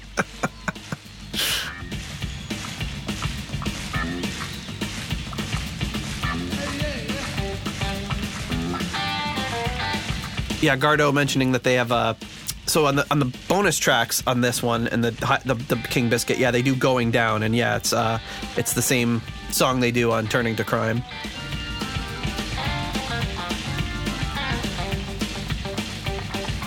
But we're not going to get into the bonus tracks this time they had this basically, it's because they had the double CD, they had extra space probably, and then they had 4 songs from an incomplete recording in Springfield, Massachusetts a year earlier, and they just shoved them onto this at the end. In case you wanted to hear another version of Smoke on the Water and Georgia on My Mind and Highway Star.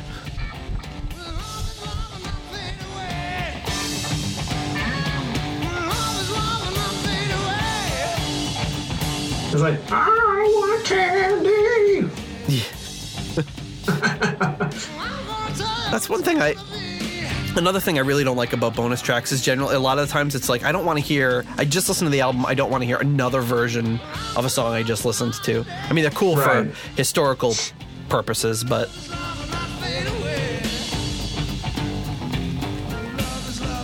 Like, maybe nice to have on there and listen to it a separate time. Yeah. We can do a bonus episode where we do just the bonus tracks from this one. Episode 382. Wait for it.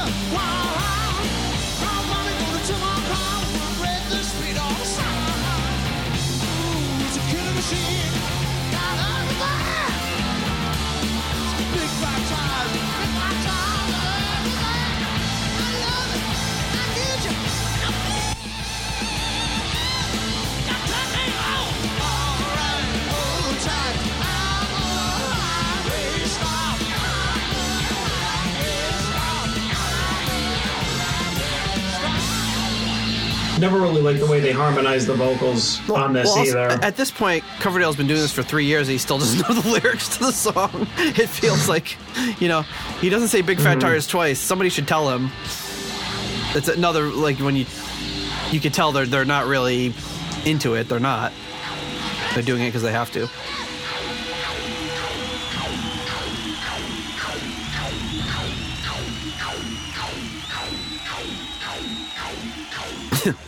I got a warning from YouTube that they've detected copyright audio.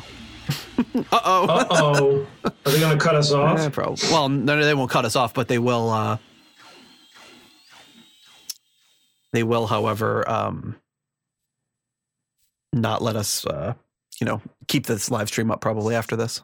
But yeah, there you have it. That is On the Wings of Russian Foxbat, live in Long Beach, 1976, whatever the heck you want to call it. But yeah, it was a blast listening to that with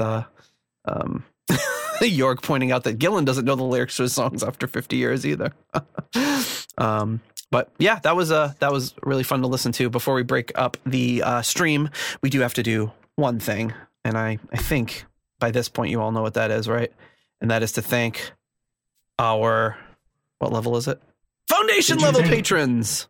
Did you thank any? Yeah. Oh, you stepped away for a second, and I filled the void with thanking some patrons. But but that was our core level, folks. Now we have to thank our foundation level. So coming in at the $3.33 halfway to evil tier, we have Raf Calf on the stream right now. At the $3 Nobody's Perfect tier, Peter Gardeau, also on the stream, Ian DeRosier, Mark Roback, Duncan Leask, Stuart McCord, Flight of the Rat Bat Blue Light, Ivan Fjellbu,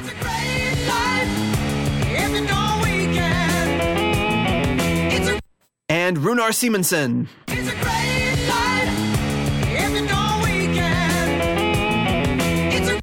Then coming in at the $1 made-up name tier, we have The Wings of a Leaky Foxbat, Leaky Mausoleum, Stephen Somerville, the Concerto 1999 Fanatic, Spike the Rock Cat, JJ Stenard, Hank the Tank, Private Eyes, Ashen Lionel, Sugar Tits, and heyo, our newest patron, Scott Price, who hopefully we'll hear something back from next week. A little bit of a rundown of how we discovered the show and all that. But that's it. Yes, I agree. This chat was completely unhinged. It was great material in the chat. Thank you for everybody joining us this week. And we will definitely do it again. Next time we cover a live album or live performance, we'll do it again. Mm-hmm. And hey, maybe on social media or wherever, send us an email. What do you think the next live performance that we haven't covered before should be? Be great to get some feedback on that. Or maybe we'll just pick something we want to do. It's kind of what we usually do anyway. All right. Well, I have to go because I am going to my kids' school. So they called me the other day and they're doing some sort of safety presentation.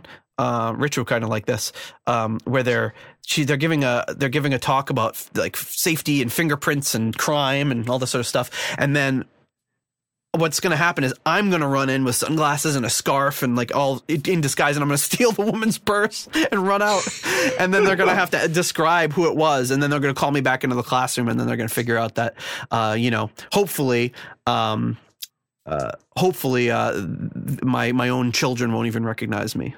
Is the idea to teach the class that, if something happens that quick, you might not have reliable information and all that sort of stuff. So it should be fun. So I have to leave because I'm stealing a woman's purse. Hopefully they're not setting me up to frame me. We never called that guy and asked him to do that. And I'm going to prison instead of work right after that. So. All right, so Nate has to leave early to be a mugger. Yeah, I have to go mug. Well, I'm not going to mug anybody. I'm just going to I'm going to perch snatcher. I'm going to snatch a little old lady's purse. Well, not a little old lady. I'm regular. I don't know how old or young she is. Usually, like the teachers at my kids' school are so ridiculously young that it's just like, oh no, like I just graduated. I'm 23. I'm like, oh my god, you could be my kid. Yeah. So I'm going to steal a little lady's purse. So. Got to break up Nate the show. Is turning to crime. Yeah, I'm turning to crime. So generally, be able to stick around on the chat for a little bit, but I have to get up in my disguise. Oh man! So make sure to send pictures. I don't think I'm gonna. Yeah, I should just keep the live stream going on my phone. I'll just run in. I'm live streaming this.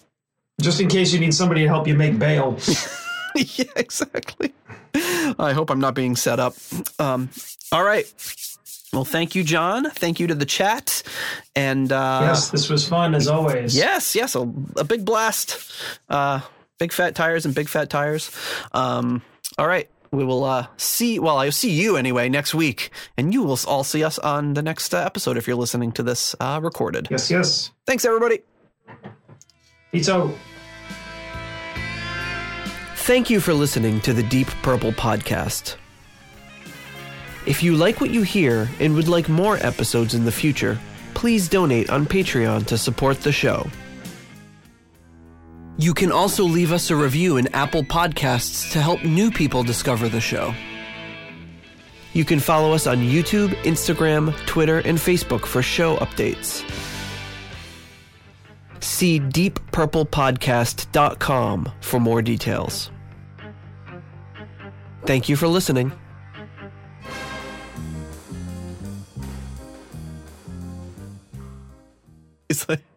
He's like, we're not fighting anymore. It's an emergency. I gotta go.